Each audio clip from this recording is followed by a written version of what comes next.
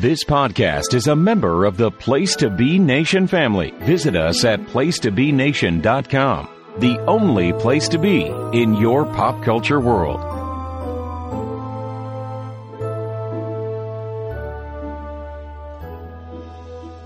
Place to Be Nation, welcome back. We are glad to be here with you again. Of course, I am one of your hosts of this wonderful podcast called Bells with Books, and I am here as not a bell sitting alone, because that would be sad. It wouldn't be sad. It would just be a monologue. It would be a monologue that no one wants to be privy to. So, I am here, one of my best friends, both bookish and in real life, Bianca. Hello. Hello. I said I would start opening the podcast with that. I'm going to keep my word. You did. Actually, you did. You said, I'm just going to start doing that. And I was like, as Mrs. Doubtfire, right? And you said, absolutely. A movie I can say I've seen. There you go. That is a big win-win. If you are new here, we are going to cover movies from time to time that are part of adaptations and not. That Bianca's going to be like, yeah, I've not seen that. If you're not new here, then you know that Bianca has not seen a lot of movies that are in the world. But that's okay.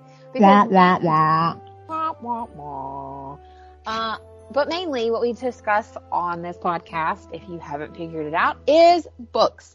So that's what we're going to do today. And we have added something kind of sort of new, not really, that we found really fun last time. We kind of have been sharing book news with you guys, book talk, social media, information about books, and we really enjoy it. So we're going to give you some more. We hope you like it. I don't know. No one's told us they haven't liked it. Right. You haven't said no. So we're taking that as yes. We are taking that as yes. Exactly. Also, off topic, can somebody tell me how to turn the Firefox to a dark mode, because my eyeballs are hurting? I have no idea. I can't tell you the last time I used Firefox. It's the better one on my laptop here. So anyway, yeah, unrelated but also related. If you can tell me how to turn my Firefox. Never mind. I just figured it out. Miranda is a tech whiz. Not exactly, but okay. I'm actually pretty tech savvy, but sometimes I need help. Like the other day, I was like asking your husband. I was like, I need help. I got home. I was like, did Miranda text you? He was like, yes. I was like, oh, okay. Nothing creepy, guys. It's because you watched us over on Stream Lounge. So last month, if you were here, we discussed Practical Magic. And as part of a thing we promised to do, we watched Practical Magic live together on Stream Lounge, which we hope to do more of in the future. But my camera on my laptop, because here's the thing. My laptop is several years old, but it is doing everything I need it to do very well. It's like the little engine that could. Right, it is the little engine that could. Like, I am not even lying. I bought it in 2018, and if you know anything about computers, then you know that it really is the little engine that could. But it does everything I need it to do very well, minus that camera. That camera be bad. Experience and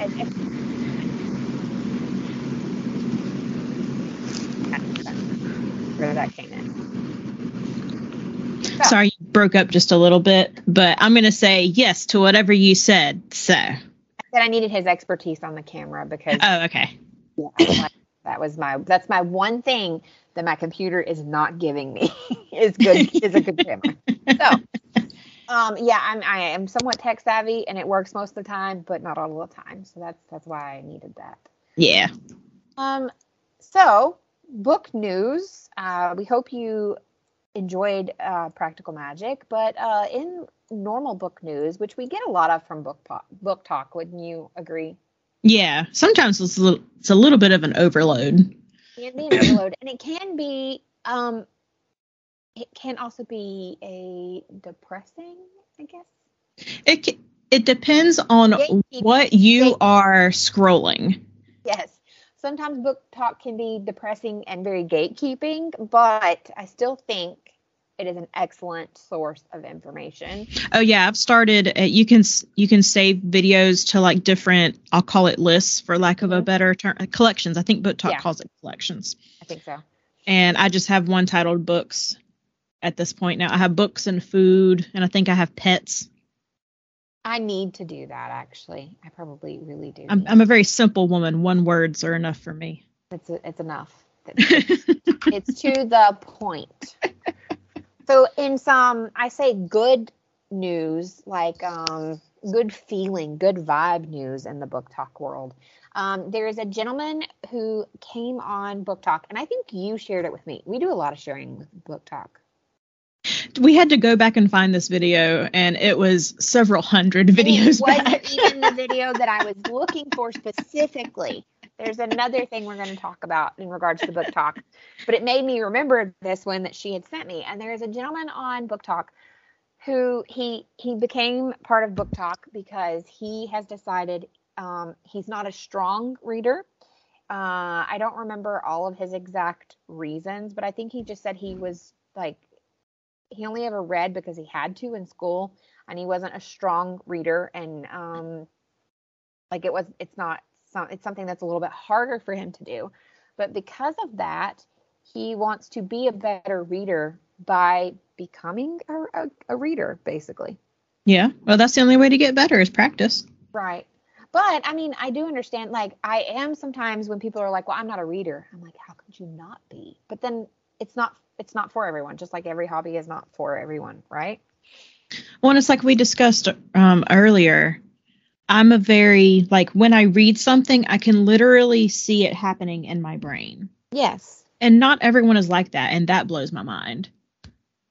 Because they'll be like, can you visualize a box? And they're like, no. And I'm like, what? I can visualize like any type of box. There's a plastic tub box. There's a cardboard box that you pack stuff in. There's a 3D drawing of a box. Right. Like I can visualize that in my head.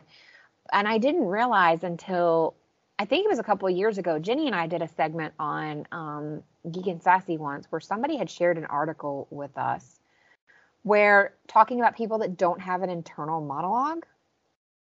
And yeah, I don't. Wait, what? Yeah. What do you mean you don't have an internal monologue? Like my internal monologue never stops.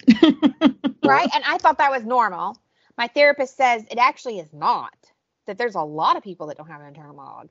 And then my son blew my mind the other day, like in talking about like everything is different. Caden blew my mind because we were talking about like vivid dreams. And I was like, I'm sorry. I slept really horrible last night. Like I was having really bad nightmares and these like vivid dreams. And he's like, what do you mean you had vivid dreams? And I'm like, you know, like you remember everything, you down to details. I was like, Bianca and I message each other about our dreams all the time. And he's like, no, what do you mean? Like you have all of that happen in your dreams. And I'm like, yeah. And he goes, I don't. Like, do you dream? Well, it's been proven that people dream. It's just not everyone remembers their dreams. No, he says flat out when he does remember them, it's just like a blank space with like one thing floating around. He's like, literally, he's like, the only way he knew how to describe it was almost like a Homer Simpson when they flash to what's going on in his head. He's like, so if I fall asleep and he's like, and I'm thinking about like hot dogs. He's like, there's literally just a hot dog floating around in this black void. I'm like, that's interesting. What? I was just. Well, I have full-on adventures. Bianca and I both have full-on adventures that we share with each other that our friend Susan, hey Susan, is like, what did y'all eat before bed? See, in my other group chat, we have called Bianca Dream Time, where almost every day I share what I dreamed about the night before, and everyone's just like, what in the world? Every day I wake up remembering at least one of my dreams. Yeah. But like last night, I dreamed that I was with my old youth group and my youth pastor, and we were on like a youth retreat kind of sort of, and we were doing all these like fun games, and we ended up at like this, for lack of a better word, water park, because it wasn't a water park, but we were kind of like on a boat, but it was also like a murder mystery. And I got chosen as the person who was going to be murdered. So I had to go and hide. And then Rachel Ray showed up, and I was cooking with Rachel Ray, and that's when I woke up. Guys, Bianca and I have talked about writing a book based on all of our dreams because they'd be pretty wild. I know why I dreamed about Rachel Ray, though, because I had to order my cook set is a Rachel Ray cook set, and I had to order some new pans because they got scratched. Mm-hmm. So I know that's why I dreamed about that. Oh, probably. Yeah. I have no idea why my old youth pastor showed up in my dream, though. That was kind of odd. Well, remember the dream I had that time that we had been asked by the Winchester brothers, who were actually like real life, not just TV people. We had been asked to go on this hunt with the Winchester brothers, and Colleen Hoover joined us, and she kept hiding behind me and you while she was going, "Get it, y'all! Get it! Oh my God, get it!" And you were like, "What did you eat last night?" I was like, "I don't know." Like we were just riding around in Baby with Sam and Dean, like no big deal, like we'd known them our whole lives. Real people on a TV show. Colleen is real. We have met her. But yes, we have met her. Yeah.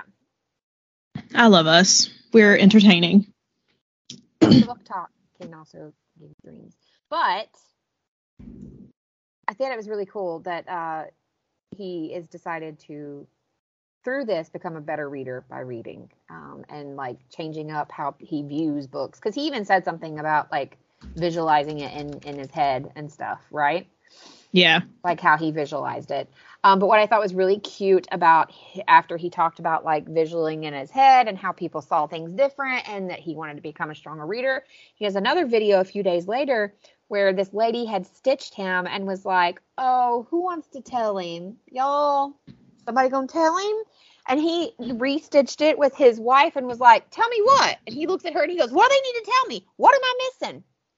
It's because poor thing was like, "Give me ideas for books to read." And I think the first two he had picked was The Outsiders and, oh crap, I wish I could remember. Oh, To Kill a Mockingbird. He chose. I remember The Outsiders. Yes. Oh, Outsiders is on my list of all-time absolute favorites. They both are, and I know I brought this up before. Someone's going to give me reasons why To Kill a Mockingbird should not be, but because of the problems, and I think we should learn from past mistakes, is one of the reasons why it still stays on my favorites list. The Outsiders is my absolute, one of my all-time favorites, but he's chosen those, and I thought those are very good. They're not hard reads, but they have a lot of allegory in them, and as an adult could be taken much different than, say, when we read them as preteens and teens. So I thought it was fantastic. But what the lady was alluding to was a TBR, a to be read list. If you're here, you know what a TBR is. And he didn't understand because now people are giving him more and more books to read, and he wants to try to read, what is it, one a month, I think? Yeah, I think that was what he wanted to do. That's a good goal. I thought that was an excellent goal, especially if you're not a reader. And he's using his TikTok as an accountability thing. So like every so many chapters, he's going to come on and like talk. It was either every chapter or every so many chapters, and I really loved that idea.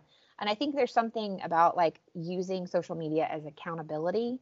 It's like, I know a lot of people use like Facebook and stuff for like gym accountability, and I know people give them crap, but I think you're not posting it to tell everybody else you went to the gym. You're posting to remind yourself that you did it and you can do it, basically. Yeah. It is straight up. It's just like having an accountability partner. Exactly. And it's just having an accountability audience. Right. Like in book world, I have you as an accountability partner to make sure, like, when we pick a book, I have that, but not everybody does. And he's chosen to create this book talk to have that accountability partner, essentially. But they were like, your TBR list, like, it's never ending. You're never going to finish. Like, he thought he could make a list and finish it. And they were laughing, not at him, but like giggle laughing as like, do we tell him? Like, yeah. Do we tell him? And he was like, just because it's cute to us. It is adorable to us. And he was coming at it from a very like fresh eyes, like look. And so he actually said in the comments, he's like, "What do you mean I won't finish it before I die?" And somebody else was like, "Oh, bless his heart." I was like, so if you were on TikTok, I would, we can find his handle and share it. I should have written that down. If you're interested, message us and I can send you him. I think it'd be great for all of us to support him and rally around him and follow him. And maybe even read along with him if it's a book that you haven't read or you love, but you would like to reread. Because we've talked about it before, reading books at different points in your life they come across differently. Like, Yep, I think we talked sure about do. Practical Magic, like how, like, it was different this time. So Well, I think part of that, it might have been different on your end just because you were reading it with someone who had never read it.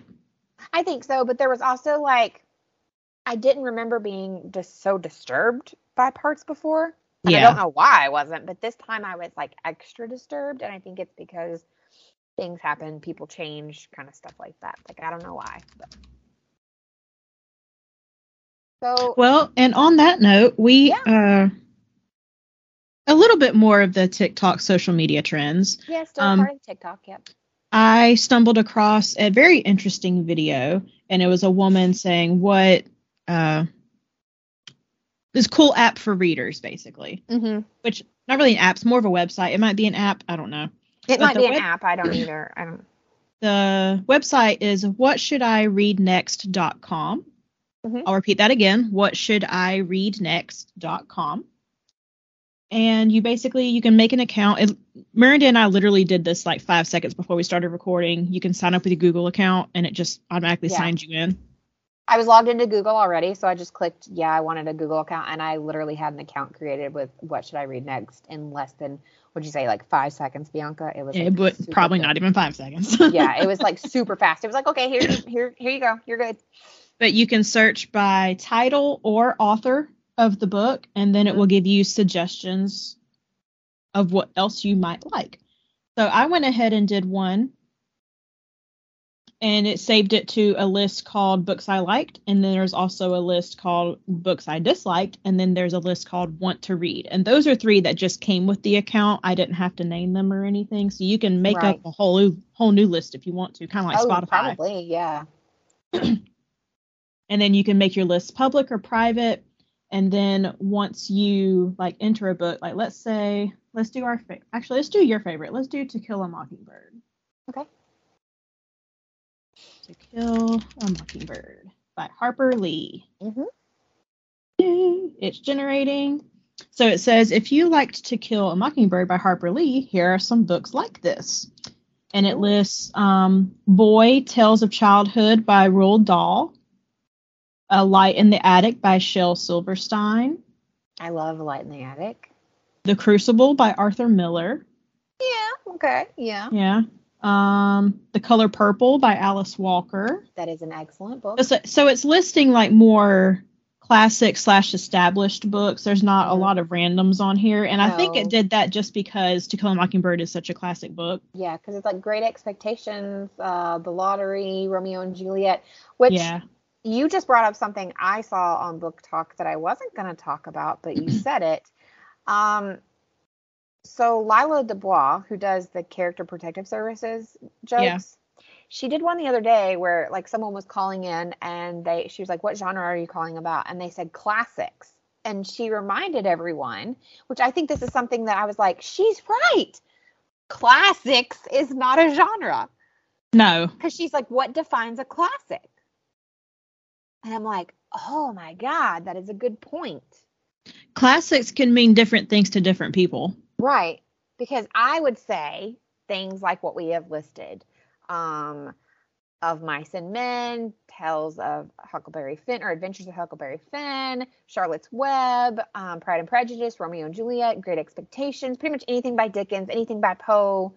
I would even add some children's books in there, like Where the Wild Things Are. Animal Farm, like those to me are classics, but you could say something else and the person next could say something else. Yeah. So I think a more appropriate word would be, I don't know, well-established books or I think you calling this a classic absolutely fits the mold, but I just, you made me think of that when she did her video the other day when she was like, no, you can't call and complain about the genre of classics because what is a classic? Yeah. I was like, oh my God. I mean, that's a good point. Never thought about that. But I wonder if you could, like, how that would work on here. Like, because no, it didn't say you could search by, you can't type in genre. They said type in the title of the book. Well, once you type in a book, it comes up with different genres or tags. So you can click on that tag. So one of the tags for To Kill a Mockingbird is prejudice. When I click on prejudice, it brings up Pride and Prejudice, but then it also brings up books that revolve around different prejudices. Okay. And if you scroll down underneath the search bar, it also has a thing on the main page that says popular subjects. So that's how Bianca searched a book and then clicked add. I actually went to the subjects area to do it a little bit differently than she did. And I just clicked on young adult fiction because YA is one of my loves. And it gave me 20 books. And I clicked like or don't like, and the only thing is, I wish there was, it says want to read.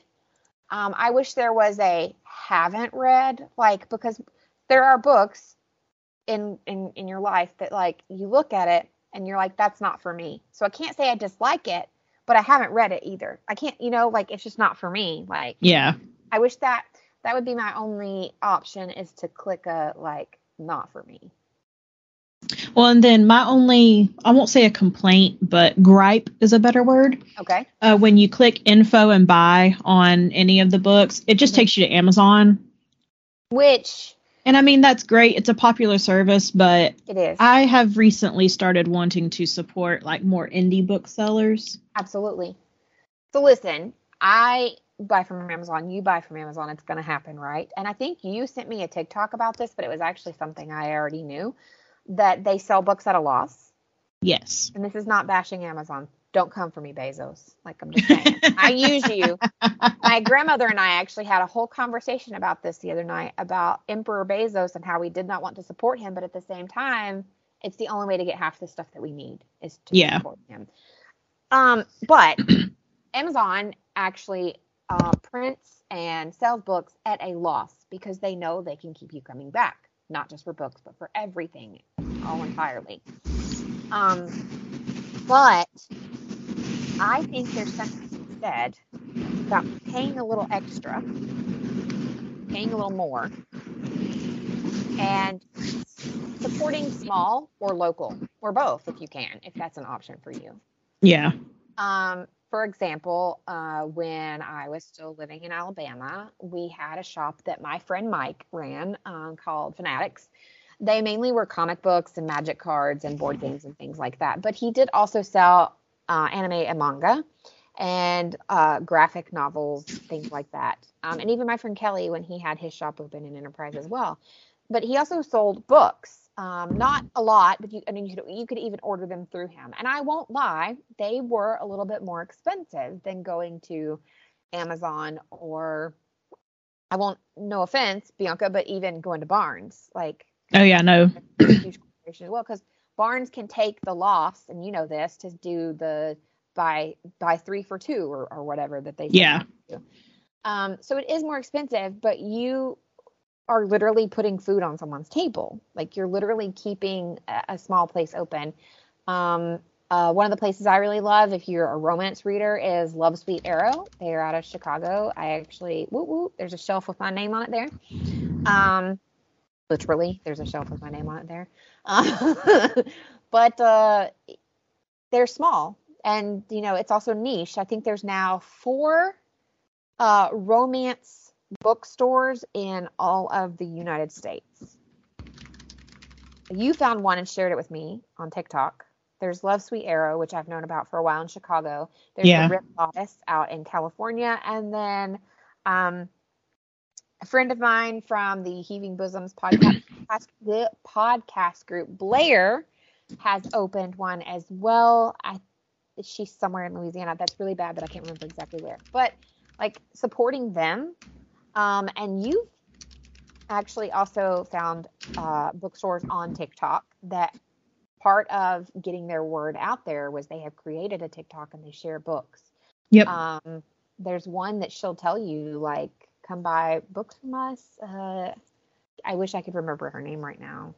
But it's really easy. I'm sure if you Google, or not Google, but if you search in TikTok, small bookstore or local bookstore, you are going to find those. And I'm sure there's small bookstores in your area that you didn't even know existed too. So I'll mention, if you don't know where to get started with finding your local or indie bookstores, go to bookshop.org. Mm-hmm.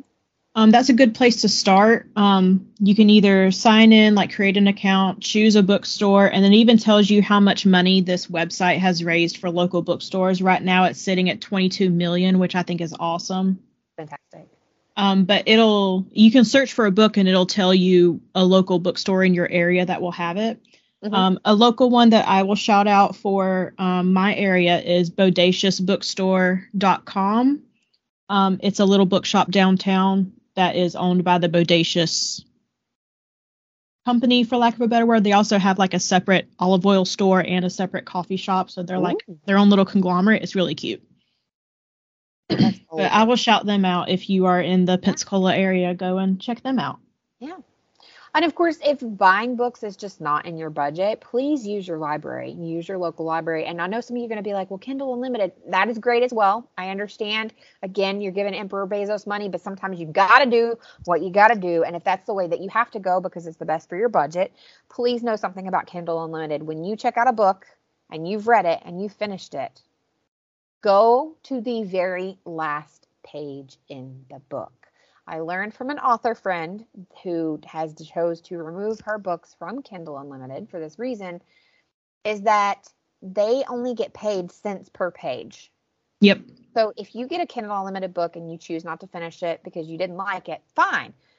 Please go ahead and swipe to the very end. And I mean the end, because sometimes I've noticed you'll finish a book and then there'll be a chapter from the next book or the author's notes. Go through all them bad boys before you close it out. Yeah. So that the author gets credit for that book being checked out, because Kindle Unlimited is like $10.79, I think, with tax-ish kind of stuff a month. Extremely reasonable. Totally worth it. I very much understand having to be on a budget with your books. But if you're going to do that, make sure you're fully supporting the authors that write these books and go all the way to the end so they get full credit for that book and not just get 3 cents, because it's really sad how little they sometimes actually get for those books. Yeah, when I learned how much that they actually made, I was like, ooh. It's a huge risk that they take. That's why also I have gotten to where if there's a Kindle Unlimited book I really want, because obviously being in Europe, it's a little bit harder for me to support local bookshops. I order from Love Sweet Arrow. And I've ordered from the one that you shared with me. I wish I could remember its name right now, because what I wanted was non-romance. Because I do have American Military Post Office. But when I was in Slovakia, I did not have the military post office. So I did depend on my Kindle. Yeah. And on my Kindle Unlimited so that I could get books in English.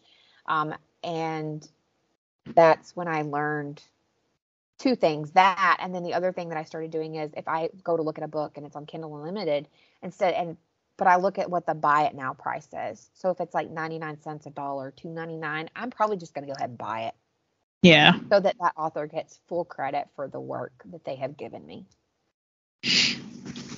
Support authors, guys. Pretty much, yeah. If I find out anyone is pirating books that listens to us, you're gonna get a mouthful from me. I did find out today one of the websites that is known for pirating, it's one of the main book pirating websites, has been officially shut down. Good. My author friend was like, "Oh, I'm crying." So yes, I know they used to say this a lot.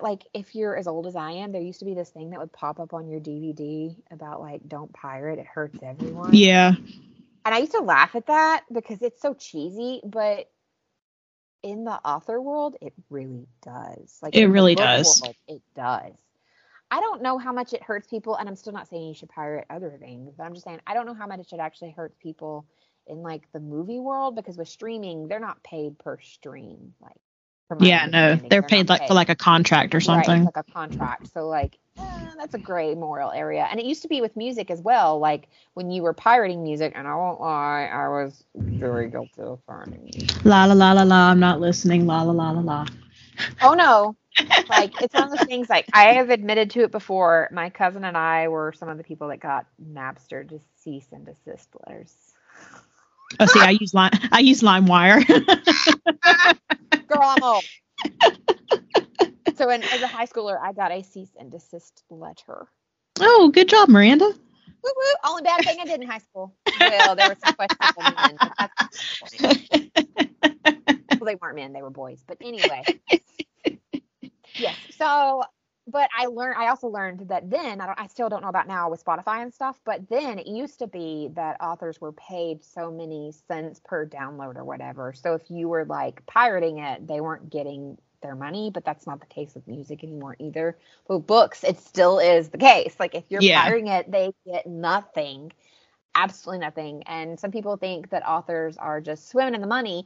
Some are, but most are just living normal, like middle. I would say probably like 97% of authors are just normal everyday people. Yeah. Making the same amount of money that you and I are making for our jobs. So just one of the reasons why Miranda has yet to write her book that she said she was going to write.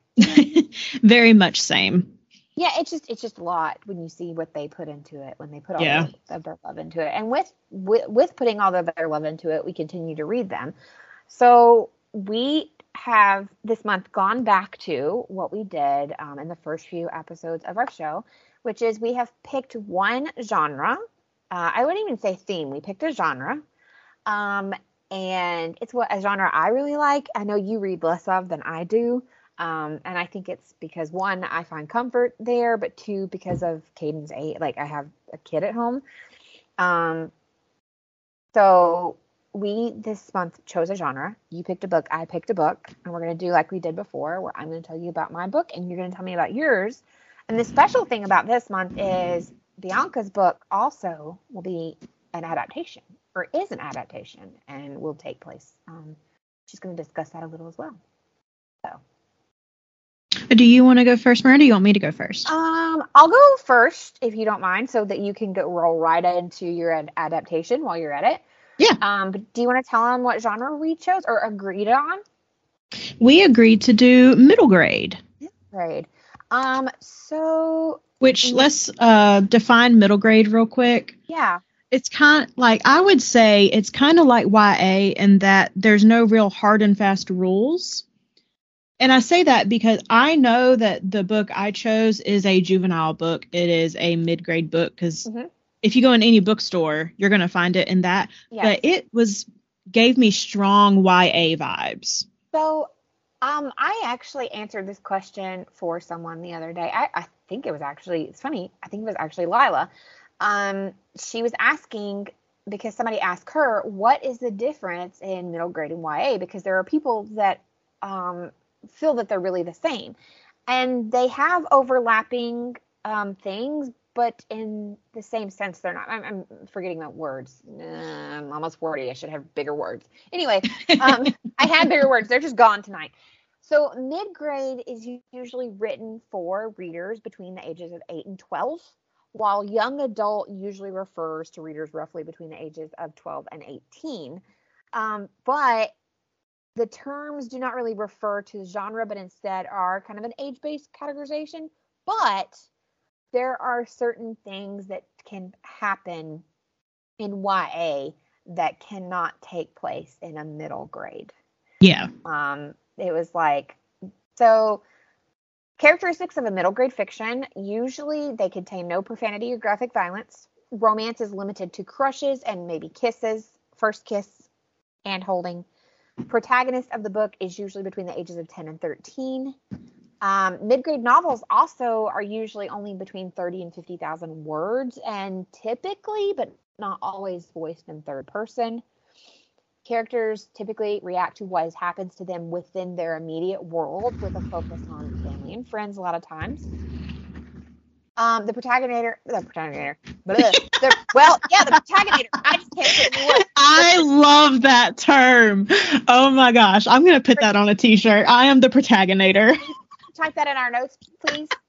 So the protagonitor, which is basically the protagonist and narrator, genuinely do not delve too much into self-reflection, but instead focus on real life situations. And because they're trying to get them primed and like ready for young adulthood.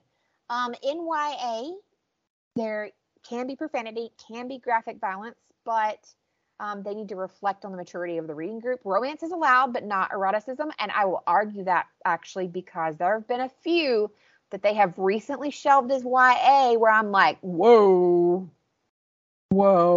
this is a little graphic for.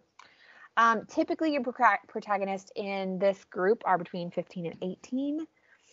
Young adult novels are genuinely 50 to 75,000 words, though fantasy does tend to go above and beyond that. Yeah. Young adult fiction is typically focused on how the main character fits in the grown-up world beyond their family and friends, while reflecting on events and analyzing their meaning so they can better understand themselves. It's their journey. They're coming into the world. And there's a lot of self-realization or reflection. YA novels are often told in first person from the protagonist's point of view. So yes. That's the difference. So yes, there's like violence that happens because in the one that I read, I also chose to stick with our theme, which we had from the past 2 episodes, which was spooky season. Ooh, okay. Because I was like, well, I'm reading this in October to prep for us to record at the beginning of November. So I wanted to I had told myself anything I read during this time frame is going to be in spooky theme. I support that decision. Unless we had chosen something to read together that didn't fit, right? Yeah. So I had chosen to stick within that theme. I will say I do not remember any profanity for sure. There was some violence, but I don't think it was like obviously it was not graphic. And there is a crush and a kiss takes place, but it's no like it doesn't go beyond that. So it definitely fits into the rules. Why am I pulling up Amazon? I'm trying to pull up Goodreads. Oh my goodness. See? My FBI agent was like, you need some more of that Bezos. No, really don't. Really don't. So I chose to read the book The Halloween Moon by Joseph Fink. So he is actually the creator of Welcome to Night Vale and Alice Isn't Dead podcasts. And so he actually also wrote the novels Welcome to Night Vale. So that intrigued me. I had never actually read anything by him, but I have listened to several episodes of the Welcome to Night Vale podcast. And I feel like he's a great storyteller.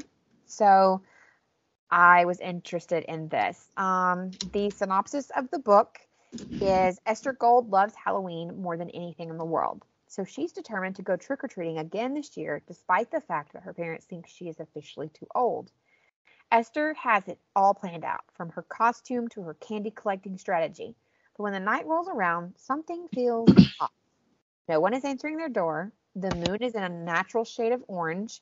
Strange children wander the streets wearing creepy costumes that might not be costumes at all. And it seems like the only people besides Esther who are awake to see it are her best friend, her school bully, and her grown-up next-door neighbor. Together, this unlikely crew must find a way to lift the curse that has been placed upon their small town before it's too late, because someone is out to make sure that Halloween never comes to an end, and even Esther doesn't want to be trapped in this night forever. That sounds kind of dark for a mid-grade. It is a little dark. It's Halloween. It's classified as Halloween, paranormal, and supernatural, as well as scary stories. It reminded me a little bit of like a bump up. So I'm not knocking Goosebumps. Don't come at me. I love R.L. Stine, met him in person. But it's like a little bit of a step up from Goosebumps. It's I gotcha. Not quite his like Fear Street, or not Fear Street. That's Christopher Pike. But he wrote, R.L. Stine has like young adult, like scary, right? Yeah. So it would be like in this perfect area between Goosebumps and his young adult scary novels. It's very intriguing, and I love his use of diverse characters. So Esther is Jewish, and her bully, turns out they really don't know why they're bullies with each other. She is of Asian descent, and she ends up being the bully because she feels she didn't want to be bullied. basically. She's like, to keep from being bullied because I'm Asian and I'm different and I eat these different foods and live life differently. She just decided she became the bully. She became the most popular girl and she became the bully. So she was like on the offense already. Oh yeah, for sure.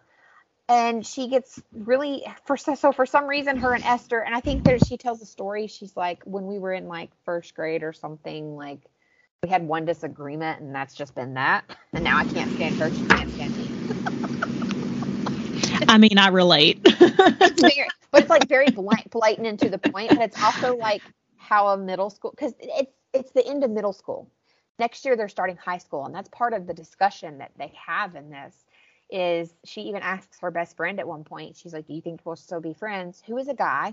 She's like, do you still think we're going to be friends when we go to high school? And he's like, well, why wouldn't we be? In that like dopey, like, well, why wouldn't we be? Like, oh. Yeah. And she's like, but everything changes. And she's so afraid of like everything changing. She absolutely loves Halloween. The costumes they describe that this girl made sound phenomenal.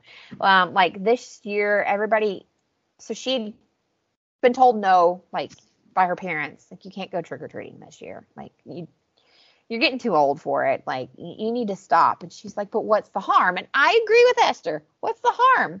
Like if you're out trick-or-treating and like minding your business, you're not causing trouble, right? Like what's the harm? Like who cares how old you are to go trick-or-treating? Nobody cares. I agree with that. So, she has told her parents, nope, I'm going to go to the movies with her friend. And this sounds really bad, but because it's been a couple weeks since I finished it, I cannot remember his name. So sorry. But she's like, no, I'm going to go to the movies with him. And what is interesting, it is very family oriented. So it talks about her life as her family. Like she has a good life and a good family, but she feels like her family doesn't understand her.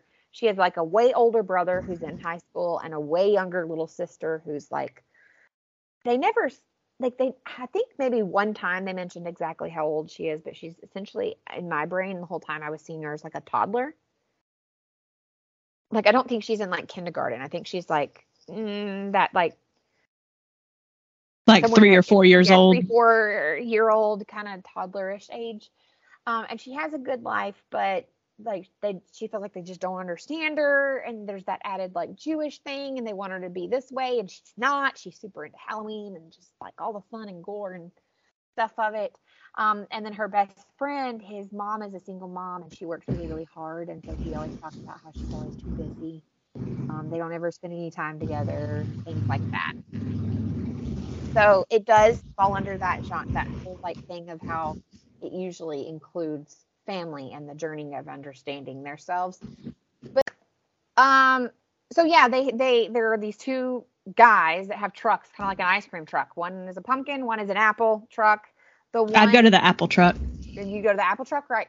So the one is like tall, lanky, skinny. I kind of pictured like if Jack Skellington were a real person when I was reading this. And the other one was like kind of, they said he was like, I don't know, this is going to sound really bad, but I was picturing in my head, you know, the little satyr from Hercules, the movie, the Disney movie? So like I was picturing like that because they were talking about like slicked back hair that needed to be washed, and he was small and pouty in stature, and I was like, so him, but like a real person. I don't know why, but they said he like even like he needed to take a shower, and these two are brothers. They're brothers. Okay. Like, yeah, I don't know. So anyway, and they never quite, the whole book, they never quite told you what they are. Where. Oh, it's just kind of like, here are these mysterious figures. Yeah, but they're demons or something of some sort, right? And they're basically scoping out the neighborhood because the queen has decided that Halloween needs to last forever. And there's all these reasons why she has that Halloween needs to last forever, but she's chosen this area and this town. And like when I was reading the synopsis and I said no one's answering the door, so they start their trick-or-treating night. They're super excited. There's this huge orange Halloween moon, which happens every so often, but it's really big and it's like really close to them. But as they start trick-or-treating, like no one's answering the doors. And like all the parents as they're leaving are like yawning and like can't stay awake for some reason. So every house they go into, like there's this one guy in the neighborhood that always does this like giant, almost like haunted house that the kids can go through and then they get candy. The haunted house is set up, but when they get through it, all the adults at the party where the haunted house is, they're all asleep, like randomly around the house. So that's not good. So they go to the next place and nobody answers, or the lady answers the door and she's yawning and she's like, just take it all, go. I'm so sleepy. I'm so tired. Like, you guys you're making too much noise. And then they go to another house and they're like, or no, they go to another house and they hear like screaming and stuff. And it ends up being her bully. Her bully also was trick-or-treating, even though she was making fun of Esther for trick-or-treating. She was trick-or-treating and she's gone back to the car and her mom is just dead asleep in the car and her baby brother is missing. Oh no. So Esther goes to her house, her whole family's asleep, and her baby sister is missing. The toddler is missing. So suddenly they realize all these like small children are missing and everyone's parents are asleep. But hide your kids, hide your wives, they're coming for them. Hide you, everybody. But the neighbor, who's the dentist that they make fun of because he gives away toothbrushes instead of candy, is wide awake. His wife dead asleep. He's wide awake, and they end up having to survive the night because the two men that have been like chasing or have had the pumpkin and the apple truck and have been like scouting out the area are now like chasing them around and are like, you should go to sleep. Why aren't you asleep? You need to be asleep. And this is where like the violence starts happening. That is not gory. But he throws like apples with razor blades in them. Good grief. So I think that's because I think he chose that because that was the joke, for so long that like, oh, don't, somebody's going to put razor blades. Yeah. So that, and then the one with the pumpkins is throwing pumpkins that explode and are on fire. Oh. They're really running for their life through this. So they keep trying to call the police too. And like, they can't get through the police. They realize their whole little area is in a pocket that like nobody can get in, nobody can get out. Kind of like under the dome. Yeah, that's how I pictured it at least. So they end up on this like night-long journey. I won't go into all the details because I want people to read it, right? So they go on this like night-long journey of now they're like, at first the dentist doesn't believe them, by the way, because why would you? Like, hey, these guys are chasing us. My brother's missing. My sister's missing. All of our parents are asleep. And he's like, this is not funny. And they're like, we know it's not funny. And the children in costumes that they mentioned in the synopsis. So what they didn't mention is you think they're children, but they're in these like tattered, gross, disgusting costumes. Like they've been wearing them for years. And they make these clicking and clacking like bug noises. So there's all these things now chasing them. The dentist, though, finally sees what is going on, and he believes them, obviously. So this ragtag gang has to go through the night and save the town because otherwise it's going to be stuck in Halloween forever. I want to know why a dentist. So that actually comes into play at the very beginning of the book.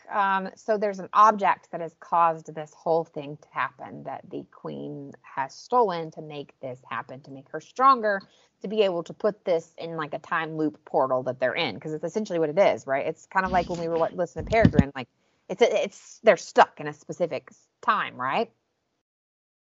So he used to work for the guy that was stealing all of these artifacts and keeping them, and to stay away from that, to like leave that world behind, he became a dentist because what's more like he says what's more like calm and unforgettable of a lifestyle than just being the dentist instead of being a thief. I mean, okay. For rare artifacts. Well, that's just what they chose. Well, and if you think about it, it fits because he's the neighbor that most kids are like, I don't want to go trick or treat at his house. He gives. Yeah, that's true. Yeah. So in that sense of it being a story about Halloween night and collecting as much candy as you can and believing in these kind of things, like, it makes sense that he would be the adult that would take place. Yeah. It gave me, obviously, some Scooby-Doo gang vibes. I could see that. I got some Supernatural vibes. Definitely Goosebumps throws in there. Because there's all these, like, creatures, and obviously going to, like, another dimension and things like that. Very paranormal, very supernatural. Obviously they do save the day, but there's a lot that happens that I was just, like, completely floored by. And it is. In the end, she says, like, the reason she so badly wanted to continue with Halloween is because she was so worried about the change. Like, what comes next? Like, getting older, going from middle school to high school. Which I can understand, like, we've all been there. Yeah, it's a very,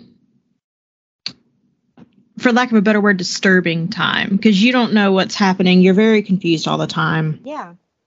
And that's what she said. Your body's changing, your brain's changing, literally your whole life is changing. Well, and I don't know about you, but that whole, when she looks at her best friend and says, do you think we'll still be friends in high school? And it sounds like, obviously, they've gone to school together their whole life. Her bully, her best friend. There's other friends that they mentioned scattered throughout there that are not of importance for this book and this story. But, so clearly she's like me, where she went to school with the same people growing up her whole life. And so I think her question is valid of, like, but what if we change? What if we don't like the people we become in high school? Or what if we are so totally different? Like, what if we're not friends? Because honestly, the person that was my best friend through middle school and grade school, we actually ended high school not ever speaking again. I think we all have someone like that, because I had that same story. I had a best friend from kindergarten to 8th grade, and then after 8th grade, it was just like, bye. No, well, mine was from, like, 5th grade. So from, like, 5th grade to 8th grade, I had a friend that I was very best friends with. Freshman year of high school, we started, like, having a lot of differences and pulling away from each other. And by the time I got to, like, sophomore year, we weren't even speaking. Yeah. So I think her question, and I like that they cover things like this in middle grade books. Because I was about to say, it's very poignant. Yeah. Yeah. And it does. It plays right into the points that they brought up, that typically they are where they're trying to, they're reacting to what is happening to them in their immediate world with their focus on, and normally it says that it doesn't dive into too much self-reflection, but she's not. She's looking at a real life situation of what happened, what is going to happen. And this is also where her and her best friend realize, like, oh, we're getting older and we're interested in each other. Yeah. So clearly, if any kind of reader would see that they're going to end up as a boyfriend and girlfriend. And the bully and them are now all friends, which they should have been the whole time. Like, there was no reason for them to actually, like, be bullying each other. Like, it was just very strange. But it's exactly what you would think of out of a learning lessons, trying to figure out where you fall into place growing up.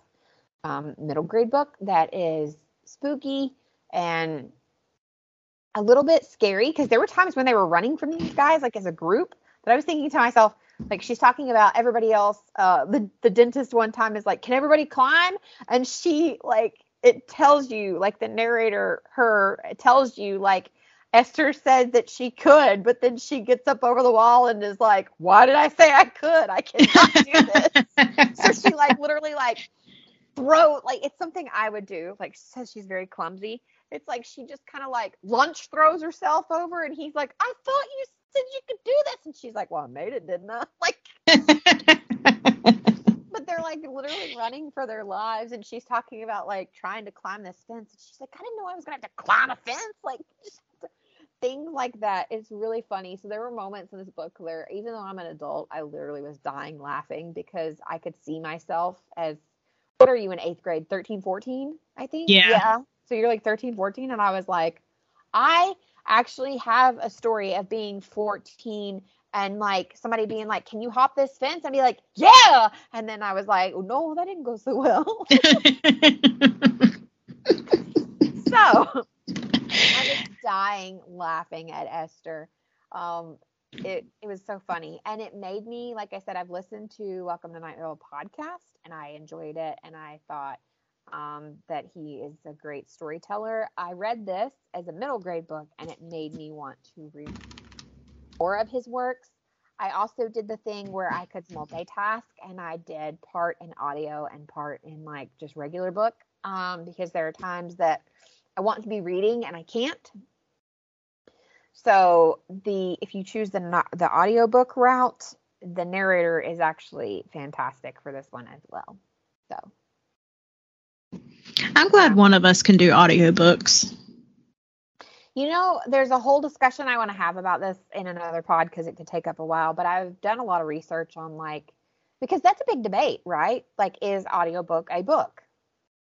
I said yes, even though I can't do it, but you're devoting time to a written word. You're still absorbing the information. Like, somebody else brought this up too. They're like, well, it was something you and I were talking about that my cousin does. We were like, he asked, and I asked your opinion. He wanted to know, do you count the books that he reads to his children? And his children are old enough that he's reading like Charlotte's Web, Harry Potter. Like, we're reading chapter books. We're not just like reading like, I don't want to say that kids' books aren't important, but you know what I'm saying? It's counting towards his goal, his Goodreads goal, right? And I said, you agreed with me. You're like, yes, you took the time to read a whole chapter book. But then his daughter was like, well, can I count it as my Goodreads? Because my dad read it to me. And I was like, were you actively engaged in the story and can answer questions about the story, the book? Then yes. That is, you just read it in a different avenue. Yeah. Is what I think. But I read a lot of articles on like people with ADHD that like cannot read but want to. Yeah. So like we'll talk about that sometime because I would love to like get into that because I know there's like differences. But I jump back and forth, and I think that's also one of the ways that I can finish so many books. Because you're like, I don't know how you do it. But I think I can finish so many because I bounce back and forth between audio and reading an actual book because of my job. And then also I homeschool Caden. And when I'm working on homeschool, I try to he doesn't do well with total silence, but we do things like he does really well studying and working with like video game music or lo-fi beats. Yeah. And stuff like that. So we play those instead of me watching like a TV show where he'd come out here and be like, what's that? Yeah. Something he might get distracted by. Yeah. Because a lot of that, he's old enough now that a lot of the shows I watch, there's like 10% I wouldn't ever let him watch. But like a lot of the shows I watch, there's no problem with him being in the room anymore. Like he's 16. Why does it matter? You know, there's a dead body. Okay, whatever. Yeah. You know, like he sees worse in his video games. Outlander. No, you ain't coming in here for that. I have hard no-nos that we don't allow him. And we still don't allow him to like, we're like, no. But he's an audiobook person, but I read during the day or an audiobook at work or things like that. So that's honestly how I finish a lot of books as well. So a lot of times I am going to possibly read a book for the podcast and be able to say like, oh, I recommend this on audio or I don't recommend this on audio. No, and I think that's good for our listeners. So I'm glad you do it. If you're in audiobook, I recommend on audio. I left a lot out on purpose because I feel like this is one that even though it's not a hard read, I won't lie. I mean, it's mid-grade, but you're not putting in like deep. The world building is fantastic, but it's not a world that you're having to go, wait, what? Like you would in like some fantasy books. Like it's basically Us adjacent. Yeah. According to the speed that I use on audio, which is I don't use the basic one. I go one step up. Does that make sense? I have no idea what you're talking about because I don't do audiobooks. When you get an audiobook, there's like a normal base speed that they all come at, which is like normal talking speed. You can go faster, like we do on Marcos, right? Okay, yeah. Or you can go slower. Okay. And so the normal base speed is like 1. Yeah. I do 1.1. Okay. I don't know why. Now, see, when I listen to podcasts, I do 1.25, I think. Yeah, I can do 1.1, 1.2. Because you're not tripping over your words. To me, obviously I'm a fast talker, so to me it's like talking to myself. Does that make sense? Or listening to myself. So if you listen to it at the speed I do on audiobook, it says it's 7 hours and 5 minutes. I forget. It's not very thick either. Howling Moon. Which, as we transition to my book, I want to ask, how many, since you did audiobook, does it tell you how many pages it is for, like, if it translated to a book? No, so that's what I was looking up. So it tells me how many hours it is, and then it breaks it also down by chapter, and so it tells me how long each chapter are in, like, minutes or hours. So total, it's 7 hours and 5 minutes. But then I go over to Goodreads, and I look up the pages. So on Goodreads, if you like exclusively read the book and didn't jump back and forth like I did, which is hard to do also, because then you have to go, well, where would I be here? Like, it's easier to go from audio to paper, but it's harder to go from paper to audio. Does that make sense? Yeah. Because you're having to find what place you would be at. But it was only 288 pages. So it's a quick read, but and at work I need something to listen to. I won't lie. I need something to keep me going. Well, and I will say mid-grade books tend to be shorter anyways. They do. Just because kids' attention spans are obviously not like us adults. Right. I mean, and you're going to have some that read at a higher level, and they're probably already reading way anyway. But it's like it said earlier, mid-grades are between 30,000 and 50,000 words typically. Yeah. So I feel like 288 pages is good for a mid-grade. Oh, I agree. Yours is... I say that because mine, it was long. I thought so too. I was not expecting mine to be this long. So I did The School for Good and Evil by Soman Chinani. I think that's how you pronounce his name. I'm not positive, but we'll go with it. And I apologize. It is a series. I want to say there's 7 books in the series. Let me look. I could be wrong. It was recently turned into a Netflix movie, which I will talk about in our adaptation minute. But let me go ahead and pull it up on Goodreads just so I can read the little synopsis. 6 books, it says. Okay, 6.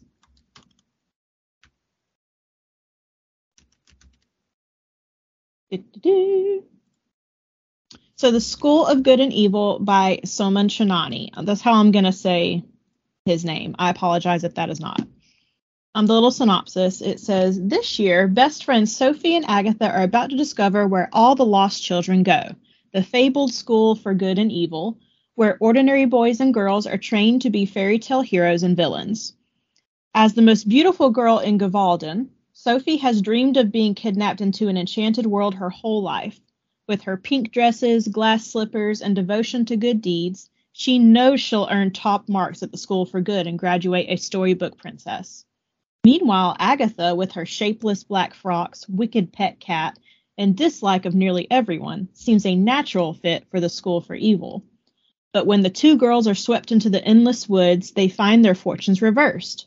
Sophie's dumped in the school for evil to take uglification, death curses, and henchman training, while Agatha finds herself in the school for good, thrust amongst handsome princes and fair maidens for classes in princess etiquette and animal communication.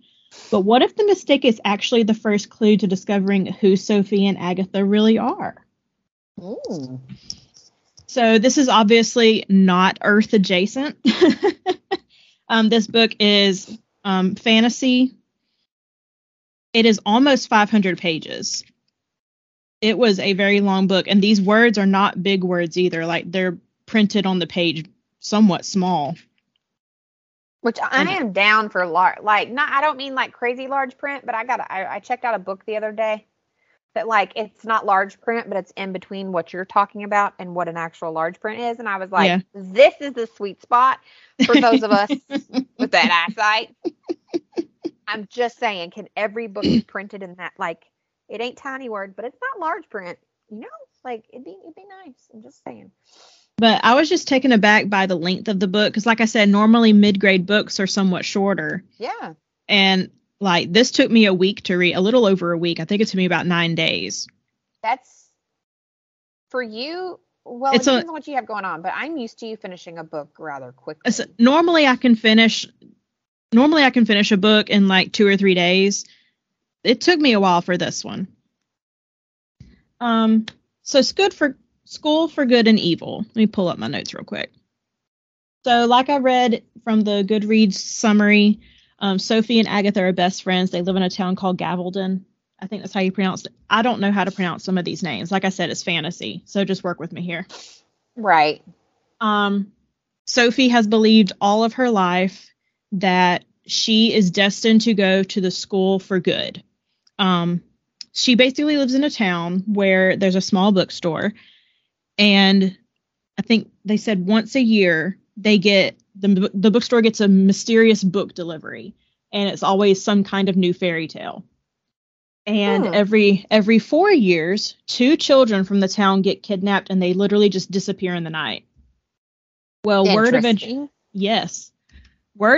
got out that those children ended up at this mythical School for Good and Evil, where you get trained to be either a prince or princess.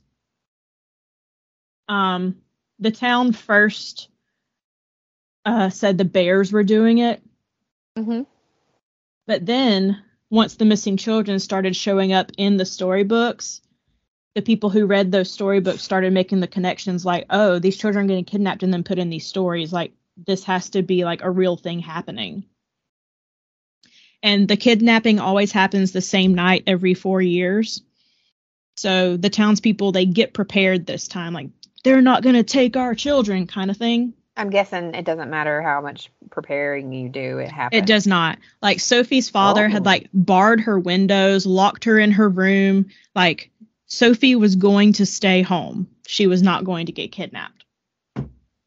However, a mysterious shadow comes and kidnaps her. And Agatha was trying to make sure that Sophie wasn't kidnapped either, so she had snuck out, even though she'd promised her mom she was going to stay home and be safe. But Sophie had just always dreamed of going to the School for Good, so she was just like, I'm just going to lay here and let it happen. I want to go and leave this poor, sad town so badly. And in trying to save her... Like, is it that bad of a town? Like... So the way I read it, it's kind of like Belle from Beauty and the Beast, where it's just this, it's a small little town and everyone just kind of does the same old hunky-dory thing. And Sophie just believes that she is destined for greater things. I get it. I grew up in one of them. Totally understand. Love my hometown. Don't want to live there for the rest of my life. Don't want to. So Sophie's laying there waiting to get kidnapped. Agatha is like on the way to her house to make sure she doesn't get kidnapped. This shadow comes up, basically kidnaps Sophie, drags her through the woods, and Agatha tries to interfere. And then the skeleton bird, it's the only way to describe it, is a skeleton bird. What is it with these birds in these books we've been reading lately? I'm just going to say, like, birds be causing all kinds of problems in books. They do. Birds are scary. Have you not seen Birds? The movie. Alfred Hitchcock, Birds. Yeah, Alfred Hitchcock. Birds. Anyways, so the skeleton bird basically picks them up and delivers them to the school. But, like I said, Sophie thinks that she's going to be good. She's been good her whole life. She has been, like, in the mindset of, I'm going to be a good princess. Sophie gets dropped in the School of Evil in this black sludge. Because it's a school for evil. Then. Like, you're being trained to be a villain. So she's dropped in this black sludge. She's wearing like this frilly pink nightgown. She's given like this black potato sack to wear. And she looks around at all the children that have also shown up. They have like scars all over their faces. They smell. They haven't showered in weeks. Their teeth are falling out. Showering. What the heck is going on? And then Agatha is literally dropped into this like tub of cotton candy because she is dropped in the School for Good. She is awakened by fairies and princesses who are questioning her because, unlike Sophie, Agatha is always dressed in black. She's very homely looking. Her hair is very scraggly. Like, she looks the part of a villain, so she should not be in the School for Good. I don't want to be dropped in cotton candy, though. That's so stupid. So sticky. And like you said with your book, the main character made you laugh a bit. Mm-hmm. Agatha is also very witty, and with all these princesses and fairies like questioning why she was dropped in the school for good, Right. she attempts to distract them by farting in front of all these princesses and just runs away. Oh, that is fantastic. That is fantastic. So she's attempting to find Sophie and get to the school for evil, which the two schools are separated kind of like by a moat, for lack of a better word. Okay, makes sense. So she enters the water to cross, but the sea is magical. That's like in between the schools, and it pushes her back in the school for good. So she literally cannot cross to even go talk to Kind of Sophie. like in my book, you can't leave that area. Like if you go, it just kind of like zaps you back in. Like you Yep. are where you are. Like it is what it is. Basically. Interesting. So Sophie and Agatha are like both, they're touring their separate schools. They're getting to know the people in their schools. And there are tons and tons of side characters in this. I cannot tell you anyone's names besides these main people because there are just so many. And I say that as I'm currently reading the second book in this series. Like when I read a name, I'm like, oh, okay, I know who that person is. But can I tell you any of their names right now? No, I cannot. Oh, wow. So there's like 5 or 6 different like side people from each school that are kind of like their friend group that they bond with. Okay. And they each have their own personalities. Some are very frilly and princessy, and some are like villains. The princesses, or the future princesses, I should say, because they're not princesses right now. They are descendants of other famous princesses. Like one girl is Snow White and Prince Charming's daughter. I'm getting some very like Descendants / Once Upon a Time vibes. Yes, very much so. Okay. And then over in the School for Evil, some of those children are like the wicked stepmother's hidden child. One is the Sheriff of Nottingham's son. Okay. One is the witch from Hansel and Gretel. It's her daughter. Okay. So you're surrounded by all of these like great storybook characters and their descendants. Makes sense. There is a 2-headed dog that tells the students what is expected. And they kind of eventually have like a school assembly that's kind of like school orientation of what's to be expected from everybody. And there's one particular prince whose name is Tedros. Interesting.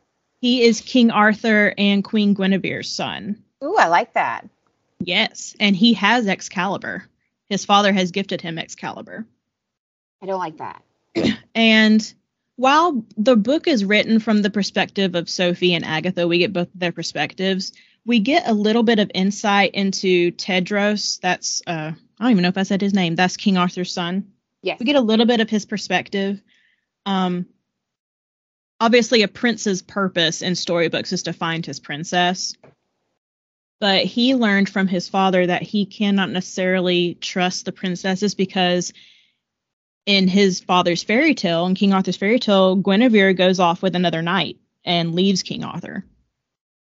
If anyone is familiar with the King Arthur legends. Interesting. So Tedros is kind of apprehensive about finding a princess. But he's also the most handsome boy in school, and all the girls are smitten with him because he's just the top marks and he's the best at everything. So, of course, Sophie falls in love with him. Wow. But, obviously, a student in the School for Evil can't be in love with someone from the School for Good. It won't work. Everyone's like, no, you can't do that. That's not how this plays out. Agatha is very crafty. She is very witty. She is very smart. She knows how to use her surroundings. She eventually finds a way into the evil school to see Sophie, and she finds it through this magic portal that is guarded by her own reflection. Very Harry Potter there. The reflection comes out and says, you're not supposed to be here. And she's like, well, why? They're like, this is a school for evil. You're not evil. You're clearly good. And she has to trick that reflection into thinking she is evil. And she does it by like saying, well, if I was if I was good, why would I be out here trying to sneak into the school for evil? And it's like, oh, that's a good point. Yeah. So she knows how to use her wit and use her brain to get out of sticky situations. Sophie and Agatha eventually talk, and they both agree they're obviously in the wrong schools. Agatha is not cut out to be a princess, and Sophie is not cut out to be a villain. She's disgusted by the whole school. So they think that if they can find the schoolmaster and talk to him and reason with him, that they'll be like, yeah, this is obviously a mistake. Let's go fix it. But it sounds kind of like in Harry Potter where the Sorting Hat knows what it's doing. Like, yes. Sounds like it knows what it's doing. Like, it knows your heart, I guess, is what I'm trying to say. Well, and that's part of what I didn't like about this book is there's a lot of back and forth like that, where you have these two children who think that they know better than the adults, which I realize that's a trope in both mid-grade and YA. Children and teenagers, they don't want to listen to authority. It's the same in television shows, too, that are for children on, like, Nickelodeon and Disney, and it's brought up time and time again. The Descendants and all of those being one of them, where the children usually run the thing, like, you know. Yeah. So they think if they can find, like, the school headmaster, that she can get them to change their minds. The only problem is that the school headmaster in like this very tall, isolated tower that's like in between the two schools, and it's made to where no one can access it.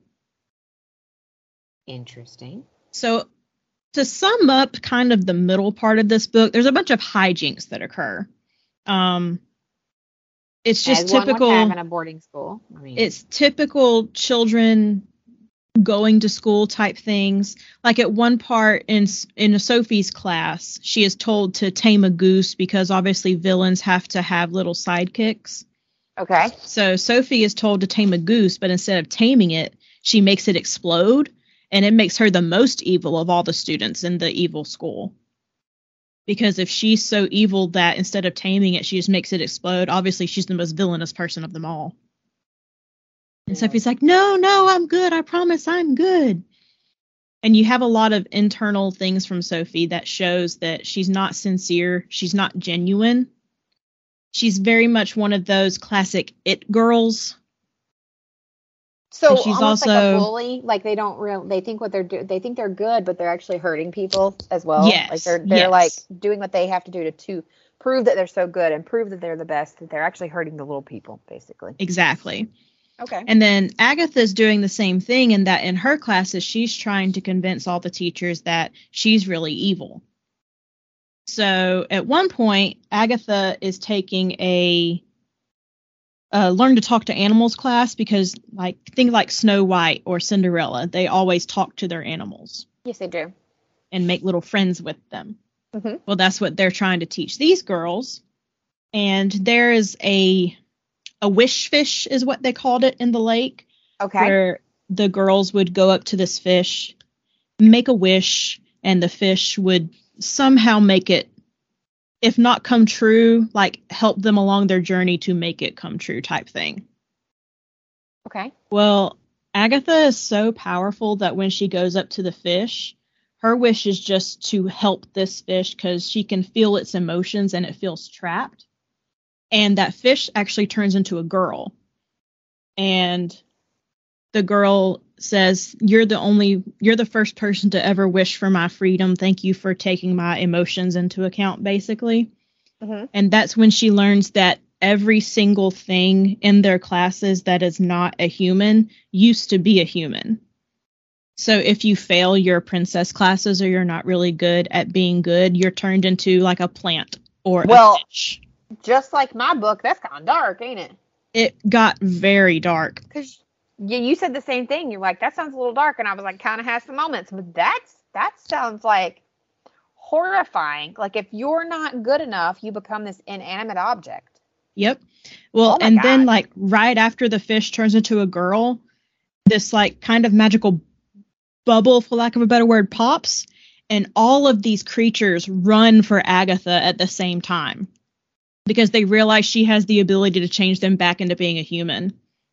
Interesting. There was a gargoyle that was guarding the school for evil. Mm-hmm.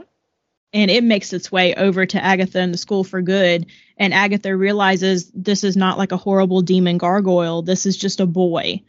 And just as she's like halfway through the transformation, Tedros comes up with very good meaning to save her from the gargoyle, chops his head off.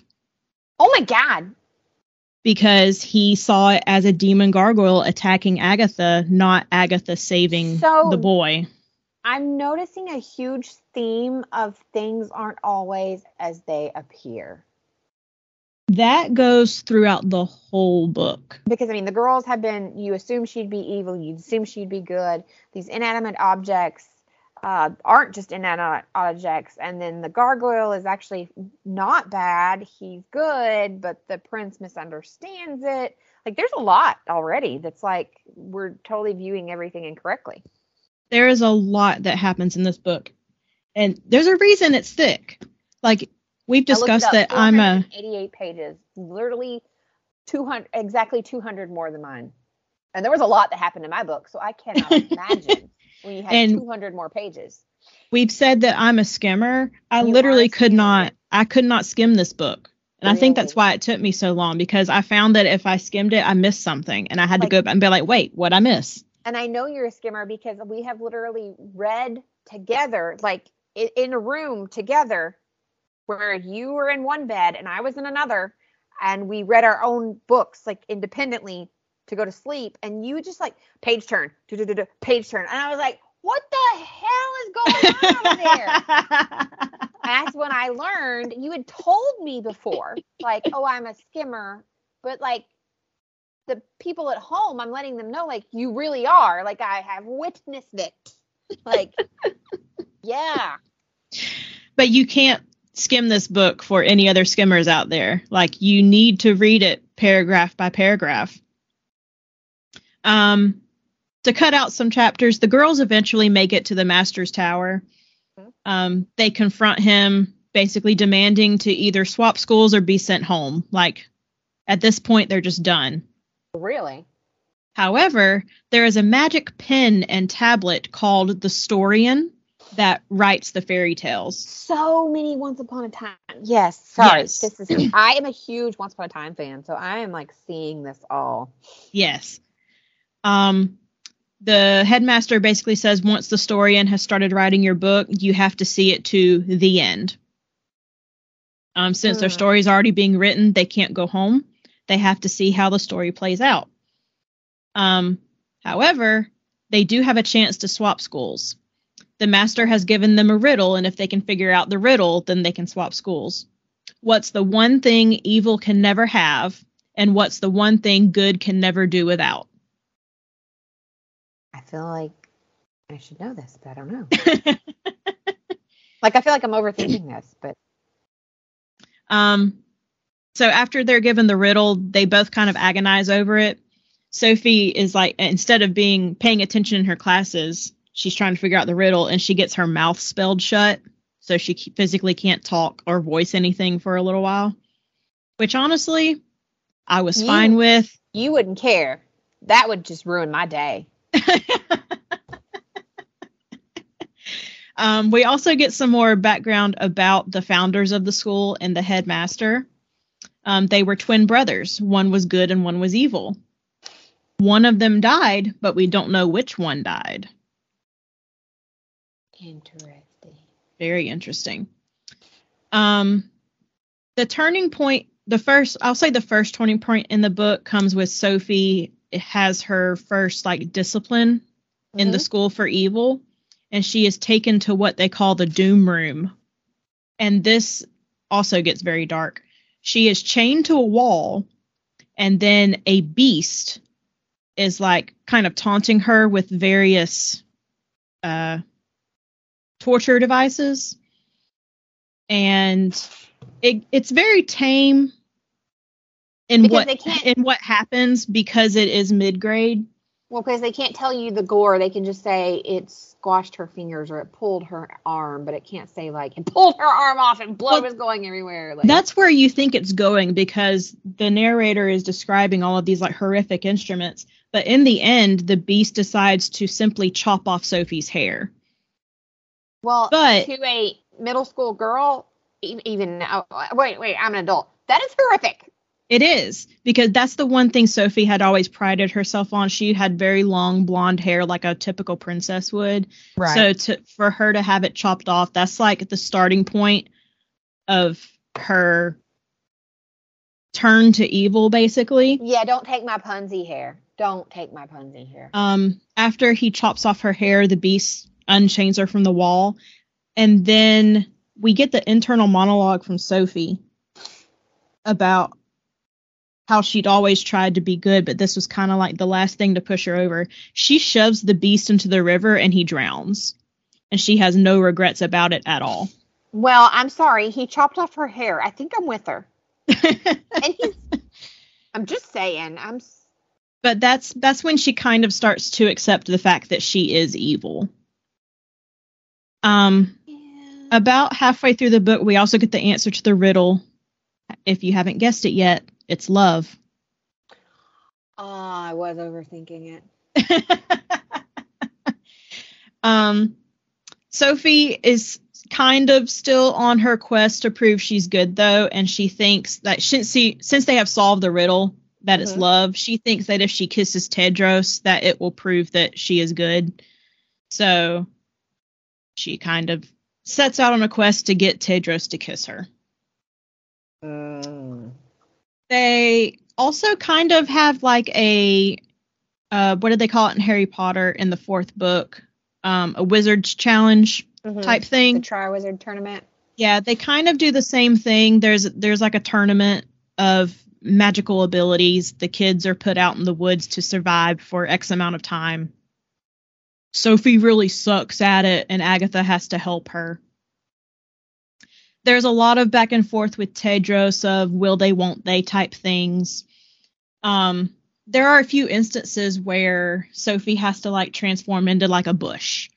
And then, remember, she's from the School of Evil, but they also have a few girls from the School for Good also transform into bushes.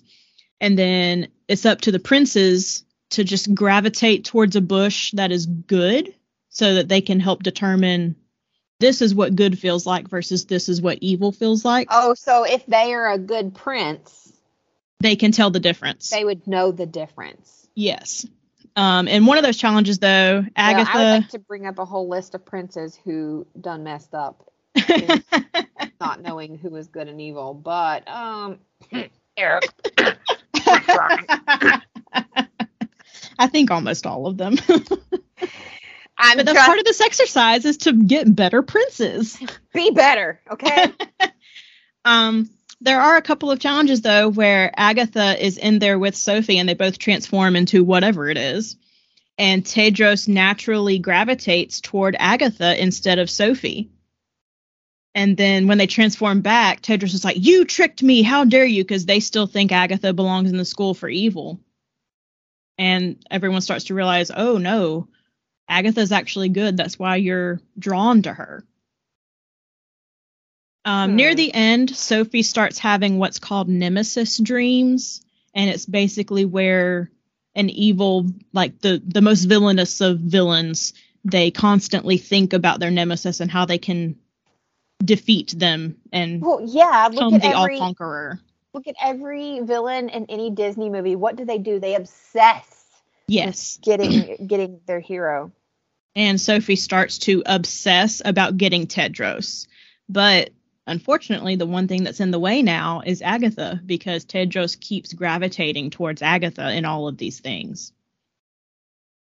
So it's a very mixed bag of things throughout all of this. I'm trying to skip ahead because there's some stuff that I could tell you about, but it's just kind of filler. Yeah. They basically have like a magic show and tell, and whoever does the best magic tricks wins the thing. Sophie has basically at this point undergone a full evil transformation, and she looks like an old witch hag. She no longer even looks like herself. Meanwhile, Agatha has been visited by her fairy godmother and is now one of the most beautiful girls in school. Some very Princess Diaries going on there. Yes, very much so. I'm loving all of this. This is a book I've had on my list for a very long time.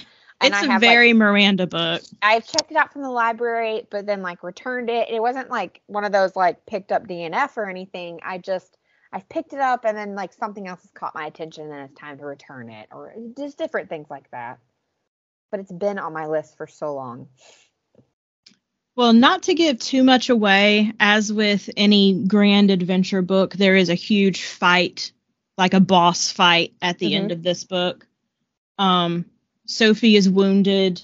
Agatha sees that Sophie is wounded and goes to like cradle her basically, and in like her dying moments, Agatha kisses Sophie because they're best friends. That's what best friends do, especially as children.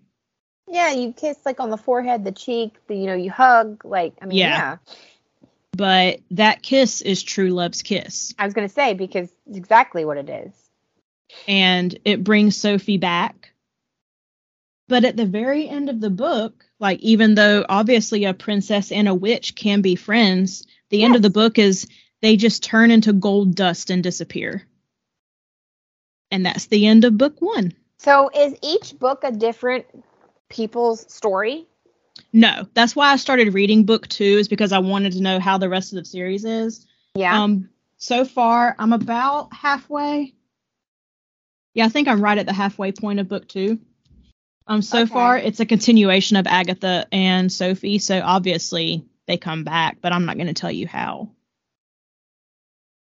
No, I'm glad you didn't, because I do have plans to read this. Like, and there's the movie that is now out on Netflix. Yes, I will. This goes into our adaptation minute. Yeah, just go on in it. I wanted to read this book because I wanted to watch the movie. I had watched the trailer for the movie and thought, ooh, that looks right up my alley. Same. So I give the book 4 out of 5. It was really fun. It was really good. Okay. If Caitlin listens to this, Caitlin is one of my friends. She loves the School for Good and Evil books. Like, she's so excited that I'm finally reading these. She was so upset with the movie. So. And I get why she was upset. They really did. They changed a lot. And my thing is, since it's a movie, I understand the changes that they made. I can appreciate them, kind of like The Shining. Okay. I can appreciate both the book and the movie for being separate things. Same, I do. And that's how I feel about this. I think it was a good adaptation. Okay. I think it would have been better being a series, just because like it's a big book. Yes, like season 1, book 1 be season 1, book 2 be season 2. Okay. Yes. The movie left a lot out that I think could have been included. Not to get all woke on you, but in the book, Agatha is supposed to be like a very pale, like kind of goth kid.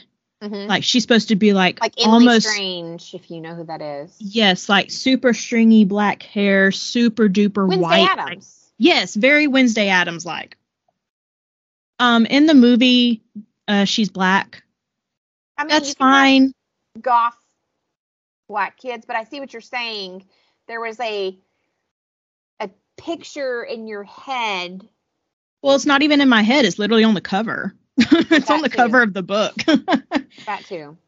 But like, when you specifically say like this girl is like pale as a ghost, like she is super white, her skin is almost see-through, she has stringy black hair, and it's even on the cover of the book. And I mean, this was Agatha. The actress they cast for her, she did great. I love the way she interpreted Agatha. I think she played her very well.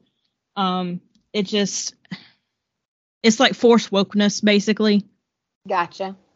And the actress they picked for Sophie, I thought was really good. She reminded me a lot of the girl who plays Sabrina. What's her name? Kiernan Shipka? Yes. Yeah. Yes. Reminded me a lot of her. It was kind of hokey at times, but then I have to remember it's supposed to be for kids. Right. So some of the acting is a little bit lackluster. Some of the lines are kind of cheesy. But you would expect that from a middle grade book. Exactly. So I like what they did with it. I hope that they continue with the series and make other movies as well, because I would definitely watch them. I think it would depend on how well it does. Yeah, and it has very mixed reviews, so I'm not going to hold my breath, but I do hope they continue. So obviously, these books have been on my list for a very long time, and then I saw they were becoming movies, and I was like, crap, I need to watch it before I watch the movie. So I have not watched the movie. But my mother really enjoys like television on this level, because she said she's like, it's fun, it's calm, it's like doesn't deal with like deep. She's like, all the things that I don't want to think about. Like, yes, there's death and things like that, but it's done in a different manner. So she really likes like things from the Disney Channel, movies like this and stuff. Yeah. And she was complaining to me the other night. Well, first off, she was on the phone with me while she was watching it the first time. And she's like, I guess I'm going to have to restart this movie. I must have missed something. She's like, something doesn't make sense. And I was like, yeah, Mom, you're on the phone with me while you're trying to watch a movie. So she restarted it, and I get a text the next morning that says, didn't enjoy this one. I felt like the preview basically gave everything away. To be fair, I think that's like everything nowadays. That she's not, yeah, you're not wrong, but she said she felt like everything was pretty much in the preview. And I said, well, I feel like the books, I said, it's a book series. I said, and from my understanding, you would get much more from the book. She's a reader, but she's like, I don't know. But she did say, eh. She was like, eh. And she does. She loves things like this, which I did notice. This is actually rated PG-13. Yeah, the movie gets a little, it sparses out the schoolmaster story a little bit more than the book did, which I appreciated. If you've watched Shadow and Bone, the schoolmaster is, I had just pulled up IMDb. That's actually what I was doing, was pulling up IMDb to see who. Anyways, he's one of the magicians in Shadow and Bone, and I think he did really good. I enjoyed what they did with the Schoolmaster plotline, because, to be honest, the book left a lot of questions in that respect of who is this mysterious person. So Agatha was the one that you said you actually enjoyed, the actress that is played in this. She actually doesn't have much acting under her belt at all. Her name is Sophia Wiley. She's been in The School for Good and Evil, obviously, as Agatha. But then she played Gina on High School Musical, the series from 2019 till, well, she's still doing it. So she doesn't have a whole lot of acting credits, which I kind of like. We talked about this before, when they pick people that are not that she's a nobody, but like unknown, I guess is what I'm trying to say. Yeah, the only big name in this was Charlize Theron. She played one of the professors. Yeah, I recognized her. Cate Blanchett is in it. So she does a voice, though, so you wouldn't realize it. Yeah, she's the voice of the Storian, which I thought was really cool, because in the book, the Storian doesn't talk. I was like, ooh, I like this. And then I was looking at one of the teachers in the ad. And it's Kerry Washington, probably. Oh, okay, that's who I thought it was. Oh, well, that's a pretty big name as well, Kerry Washington. Yeah. But I was most of the main characters are no names. Charlize Theron and Kerry Washington. Lawrence Fishburne. Oh, yeah. He's only in there for like maybe 2 minutes. Yeah. But I mean, that's another like name. But I am looking at everybody else, and there's some like I recognize, but don't know why. But those are the 3 names that I definitely know, which they all do a lot of work, the 3 of them, with Netflix in general. So it doesn't surprise me. Which I was reading Saman Chanani, the author. He actually has a degree in film. Yes, it said he went to Harvard and hang on, he went to 2 big schools. Let me pull him back up. Yeah, he's a Mr. Smarty Britches. Yeah.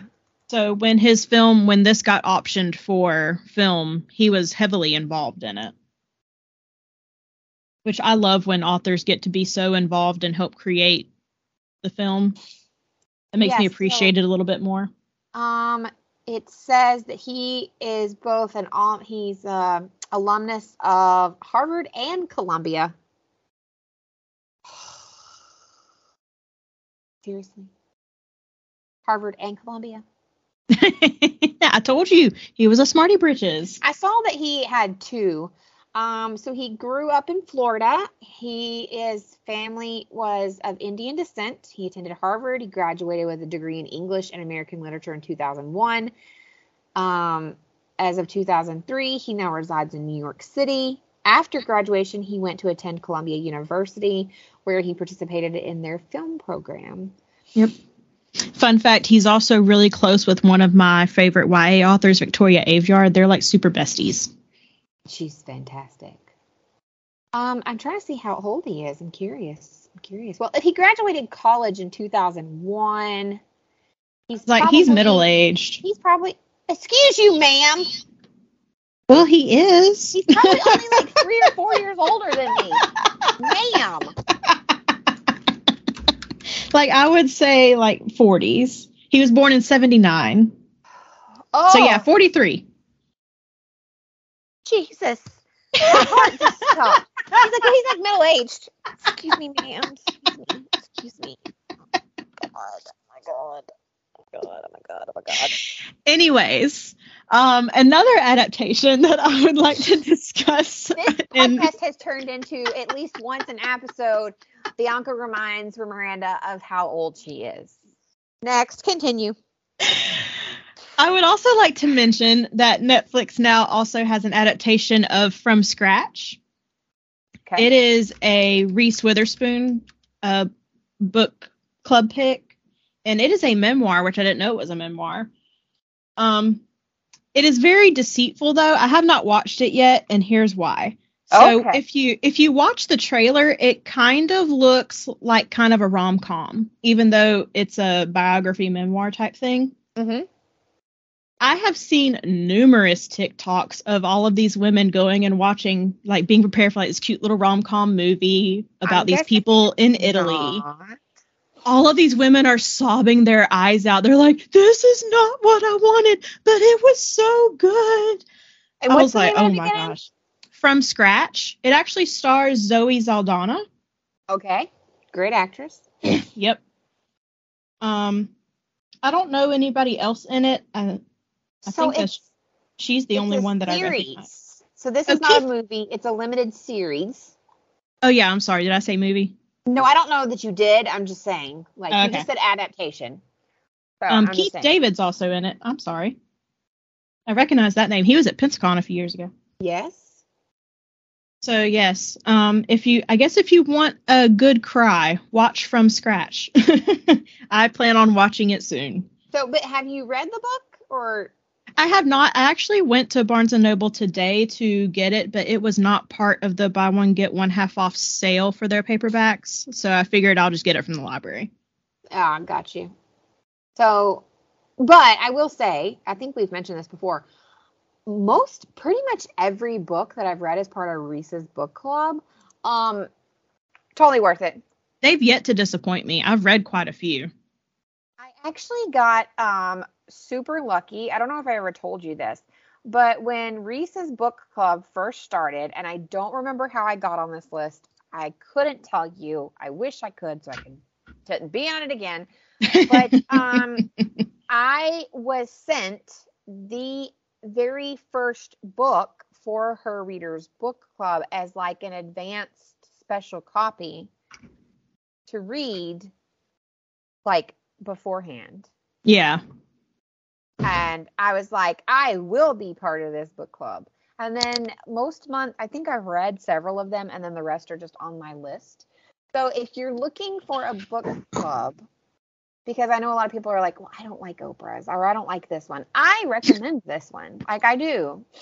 Because I've read, I think, 6 or 7 at this point from her, and they've all been really good. Well, there's a couple that I had read prior to her putting them on her list. Fable by Adrienne Young was a YA pick that they did. Yeah. That's one that I had read before. I'm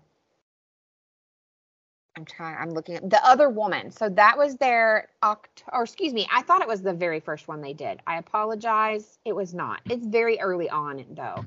It's called The Other Woman by Sandy Jones. If you are a fan of like Ruth Ware, Help me. Give me some other names in that, like. I'm trying to look it up so I can see. It's okay. I recognize it. Yeah. Female written mystery. Yeah. Kind of thing. Let's see. Ruth Ware, maybe a bit of Taryn Fisher, maybe B.A. Paris. Yeah, my brain has just gone completely dead. Lucy Foley. Yeah, that's another good one. Yeah. So that's like more suspense books. Yeah, it's suspense mystery. But so if you're a fan of like Ruth Ware, then I definitely recommend that one. But that was from Reese. And then but that's like early on. Oh, that's how I ended up with the copy of Ruth Ware's The Lion Game as well. Which I've read several Ruth Ware books and I love them. Ruth Ware. But that's where I got that from. Was also, like I said, I was on this list. I don't remember how I got on this list. I didn't get every single one because I'm looking at the first two. I have not read those. I don't remember that. So it started in June of 2017. It is still going.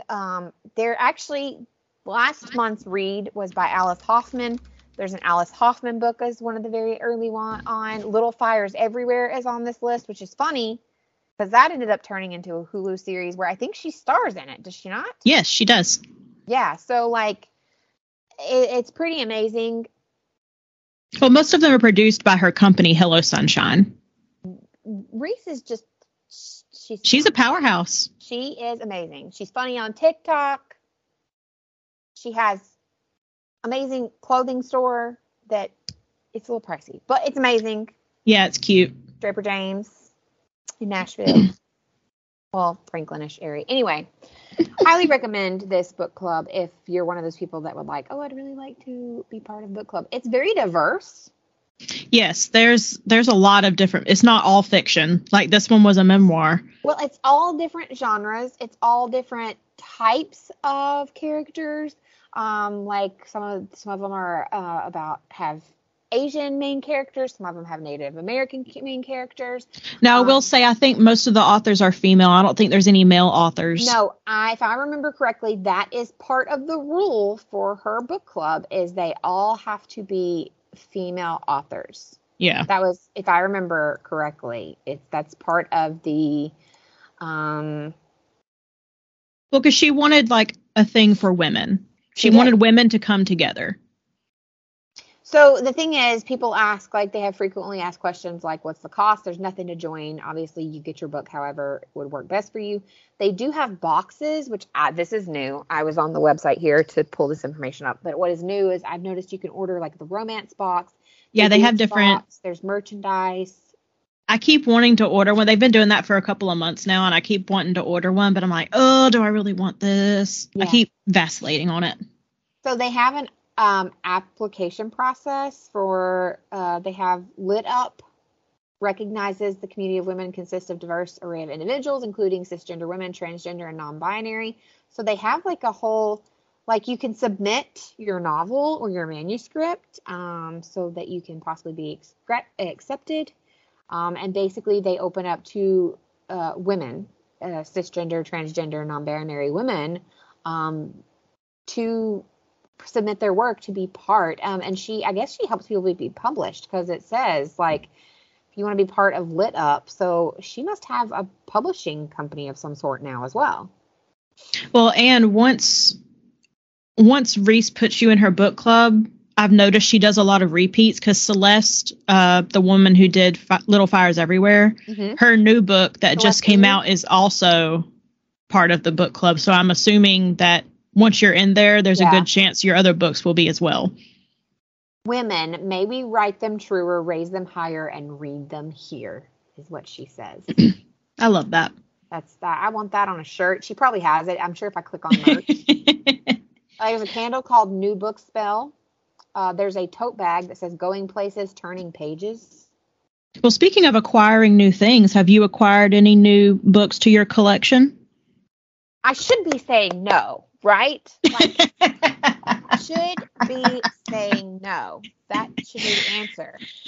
I live in a 2-bedroom flat, but that is not the answer. And no one can blame you, Miranda. I can't help it. I think I actually sent a picture to you the last time. You sent me you sent me a stack. But those are not the last ones I bought. So oh goodness. There's that. So the last two I sent you, I actually bought on my little anniversary trip with Jerry. So I purchased Her Majesty's Royal Coven by Juno Dawson.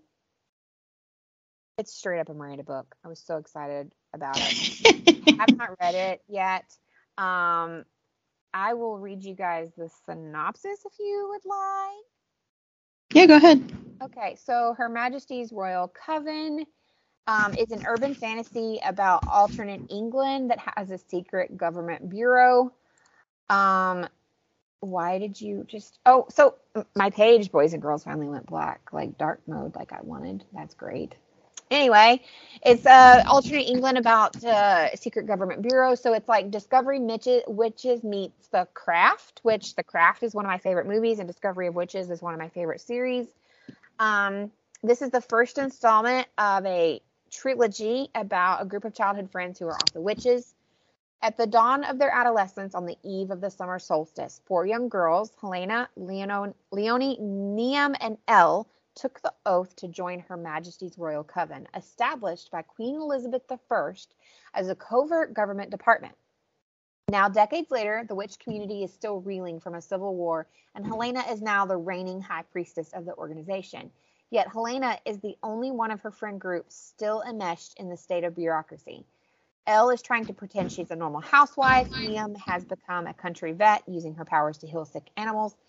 In what Helena perceives as the deepest betrayal, Leonie has defected to start her own more exclusive intersectional coven.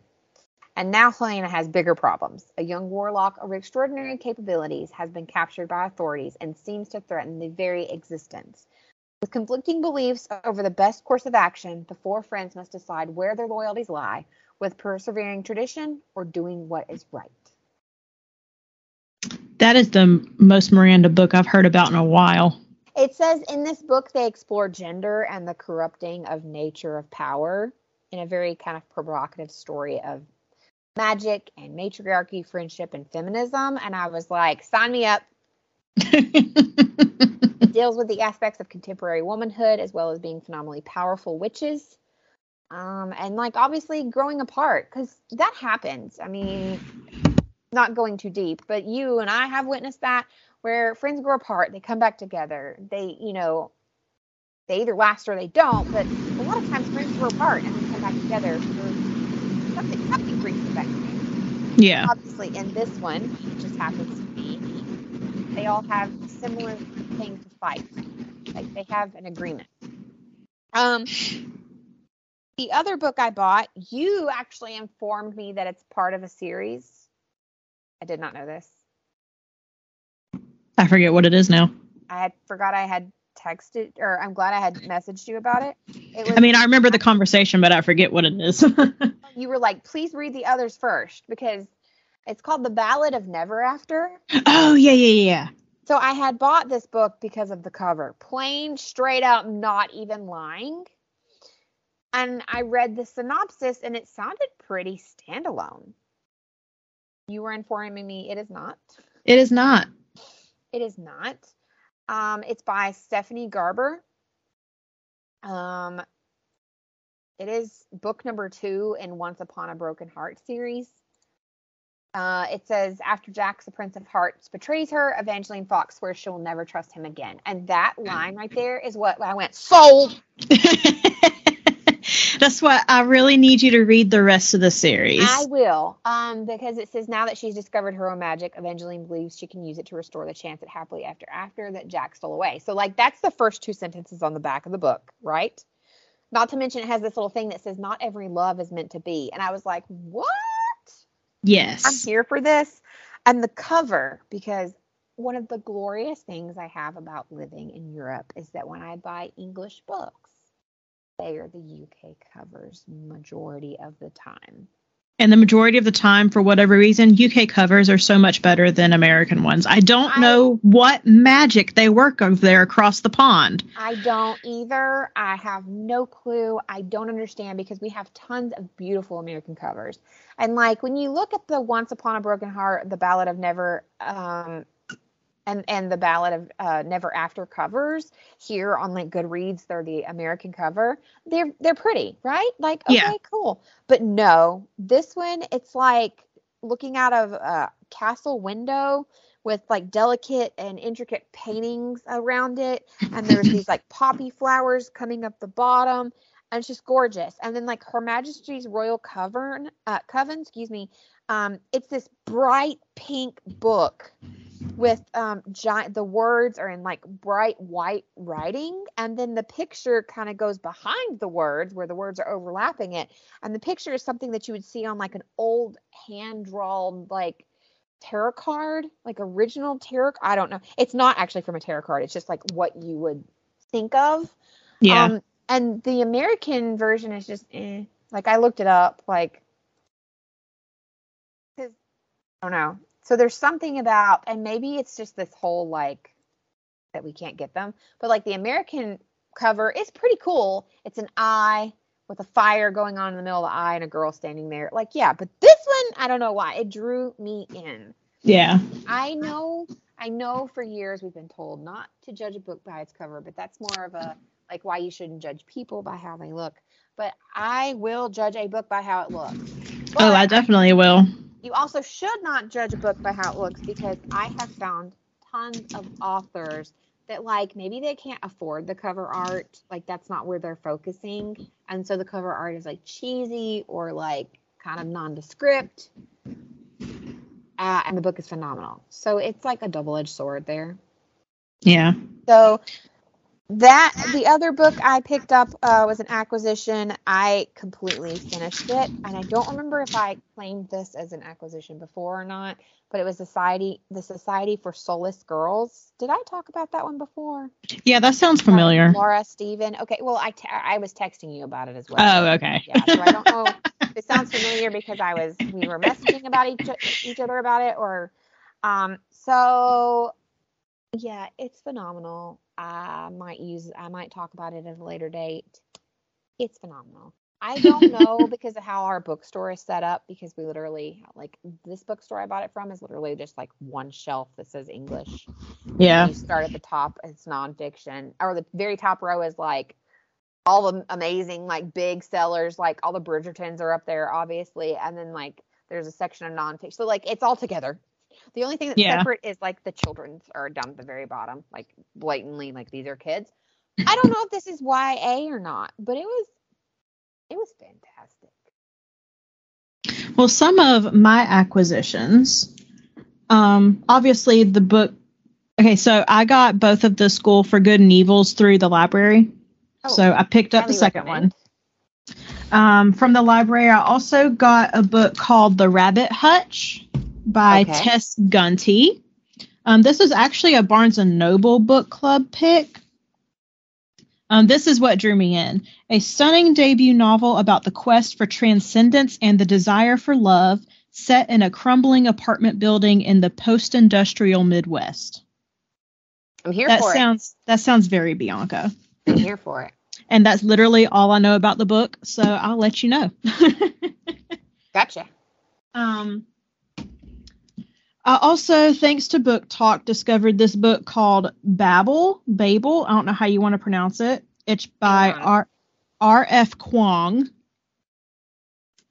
It's the award-winning author of the Poppy War trilogy, for anyone who has read the Poppy War. Oh, yeah. This is their new book. It is very thick. I don't know why I'm choosing such big books recently. I would say Babel. I just looked it up, and it is like Babel, like the Tower. It's supposed to be kind of like the Tower of Babel. Yeah, so I would say Babel. But it's supposed to be kind of like a dark academia book, and I'm all for that. So I am, but you and I there's a couple. So that one looks like something to add to my list, but I've noticed here lately, sometimes dark academia has let me down lately. Yeah, it can be hit or miss. The one that I literally just bought about 3 hours ago Oh, the one you texted me? Yeah. That Called Postcards from Summer by Cynthia Platt. It was in the YA section, so I hope it's YA. What is it again? Postcards from Summer by Cynthia Platt. This cover is absolutely gorgeous. Yes. I sent a picture to Miranda like as soon as I bought it. I was like, look at this. And my response was, ooh. It's a white cover background with a man and a woman in the middle, and then Postcards from Summer in the middle with them. But then it's got all of these like tiny little illustrations in pink and green and like teal all around it. It's absolutely gorgeous. It says that it is The Notebook meets Love and Gelato, and it has a 4.13 on Goodreads. That's the reason I picked it up, is because it was there if you liked Love and Gelato, and I actually loved that book. We talked about it. It was one of my books for one of the podcasts. Yes, I remember that, because you were very disappointed with the We're going to pretend like the adaptation doesn't exist at this point. Well, you said we just separate them like they're two totally separate things. Yeah. But yeah, so I picked it up because it's supposed to be like Love and Gelato. It's supposed to be about a 17-year-old girl who goes to get connections with her mother. She also travels to Mackinac Island. Okay. And for those who don't know, Mackinac Island is an island up in, I think it's Michigan. Believe that is correct. Yep. But it's a tiny little island where there are no vehicles allowed. Lake Superior. Yeah. Yeah. There's no cars. Transportation is done by biking or walking. And if I'm not mistaken, supposed to be, that is correct of Mackinac Island, that you cannot take vehicles. If I'm correct, yeah. Yeah, that's vehicles are not allowed because they want to keep like their idyllic nature, basically. Mm-hmm. Yes. So she goes to Mackinac Island and tries to discover secrets about her mom. Yeah, it says unbeknownst to her dad. It's definitely a YA book. Because have you ever noticed that doesn't really happen in adult stuff? Yeah. Yeah, if she's 17, it definitely is YA. It says it's 575 pages per the Kindle edition. It's another thick one. Like I said, I don't know why I'm choosing these thick books lately. Although I have come to feel like the 300 to 500 pages really isn't that thick. I feel like some of those fantasy ones that you and I get into, those are thick ones. Those. Well, that's like how many? Okay, I take it back. That is a lot of pages because I thought A Court of Thorn and Roses was way more pages than what it is. It's actually only 419 pages. That's what I'm saying. These last few books I've picked up, I don't know why I'm getting into the long ones, but 2022 Bianca, we're here now. I am not looking forward to, I haven't read it yet. I'm not looking forward to A Court of Silver Flames because it's 757 pages. That's how I feel about Priory of the Orange Tree. I keep putting it off. Yep. I keep like looking over at it and I'm like, I'm going to get to you. I'm going to get to you. It's going to happen. I promise. I am here for you. I don't remember which one it was that I read of Sarah J. Maas's last, but it was like, it was so, like, it was good, okay? It was good, because you know I love her. I know you're not a big fan, but you know I love her. But the last one was so long, I was like, I need a break. I need a break. It was like 600 and something pages, and I was like, oh. Well, Miranda, where can we find you if we want to follow you anywhere? In the middle of a book, apparently.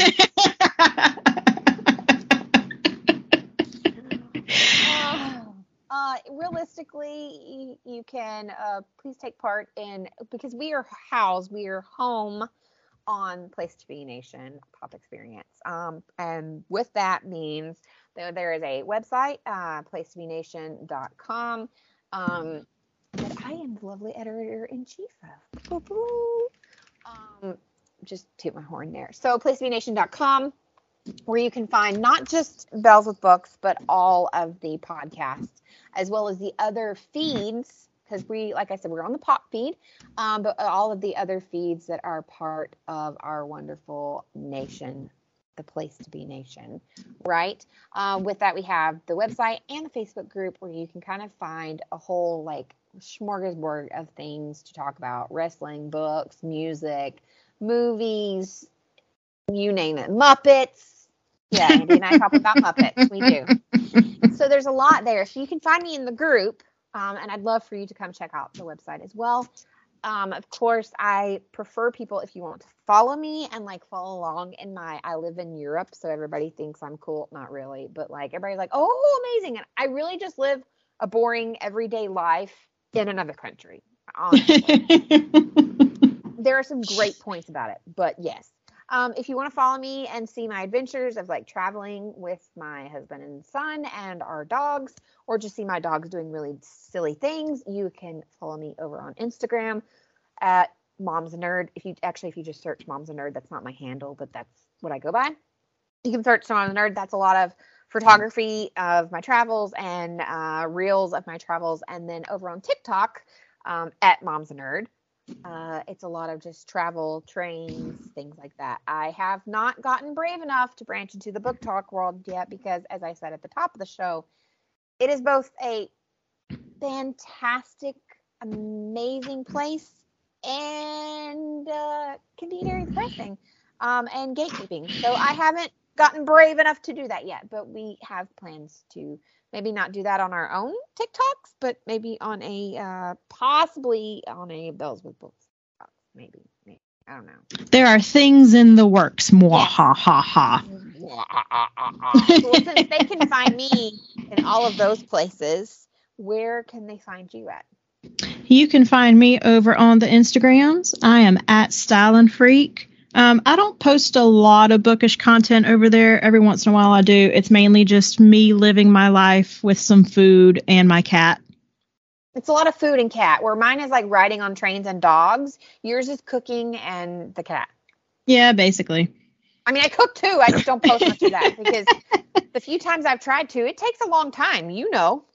It does. To do a video and cook at the same time. Anyway, sorry. You can also find me on the TikToks. I should be at Bianca Jimerson on there. I'm verifying. No, yes, I am. Are you? Okay, but I thought for some reason you were also Styling Freak, but I could be.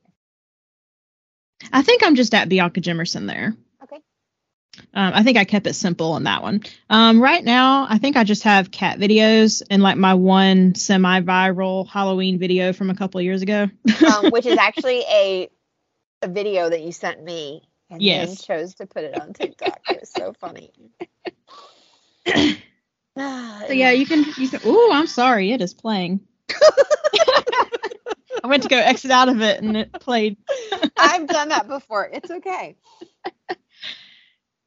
So yeah, send me. You can also find me on Goodreads. I think my profile is public, so you can send me a friend request. Oh, and we're on Goodreads. But it's a little bit harder to find us. I found out. Well, unless you're on a computer, I know it doesn't work on the app because I've tried to find friends on the app, and for some reason it doesn't work. Yeah, you have to go on the actual website and sign in there, and you can find friends there. Yes. So yeah, sign in on an actual computer and find me there.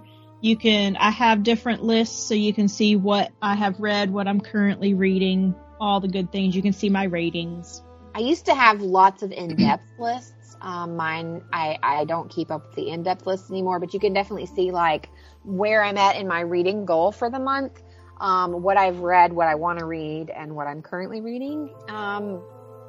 So actually, to give you guys a sneak peek of next month, because next month we are going to do something different. If you want to kind of see where we're at on our reading goals and what we've read and what we might talk about next month, do add us as friends on Goodreads, because we are going to discuss like end of the year goals, New Year's goals, books that we loved, and books that we are hoping for, things like that. I think we've decided we will not be discussing a specific book like we have been doing. We're going to give like a yearly wrap up, even though we've not been here for a full year yet.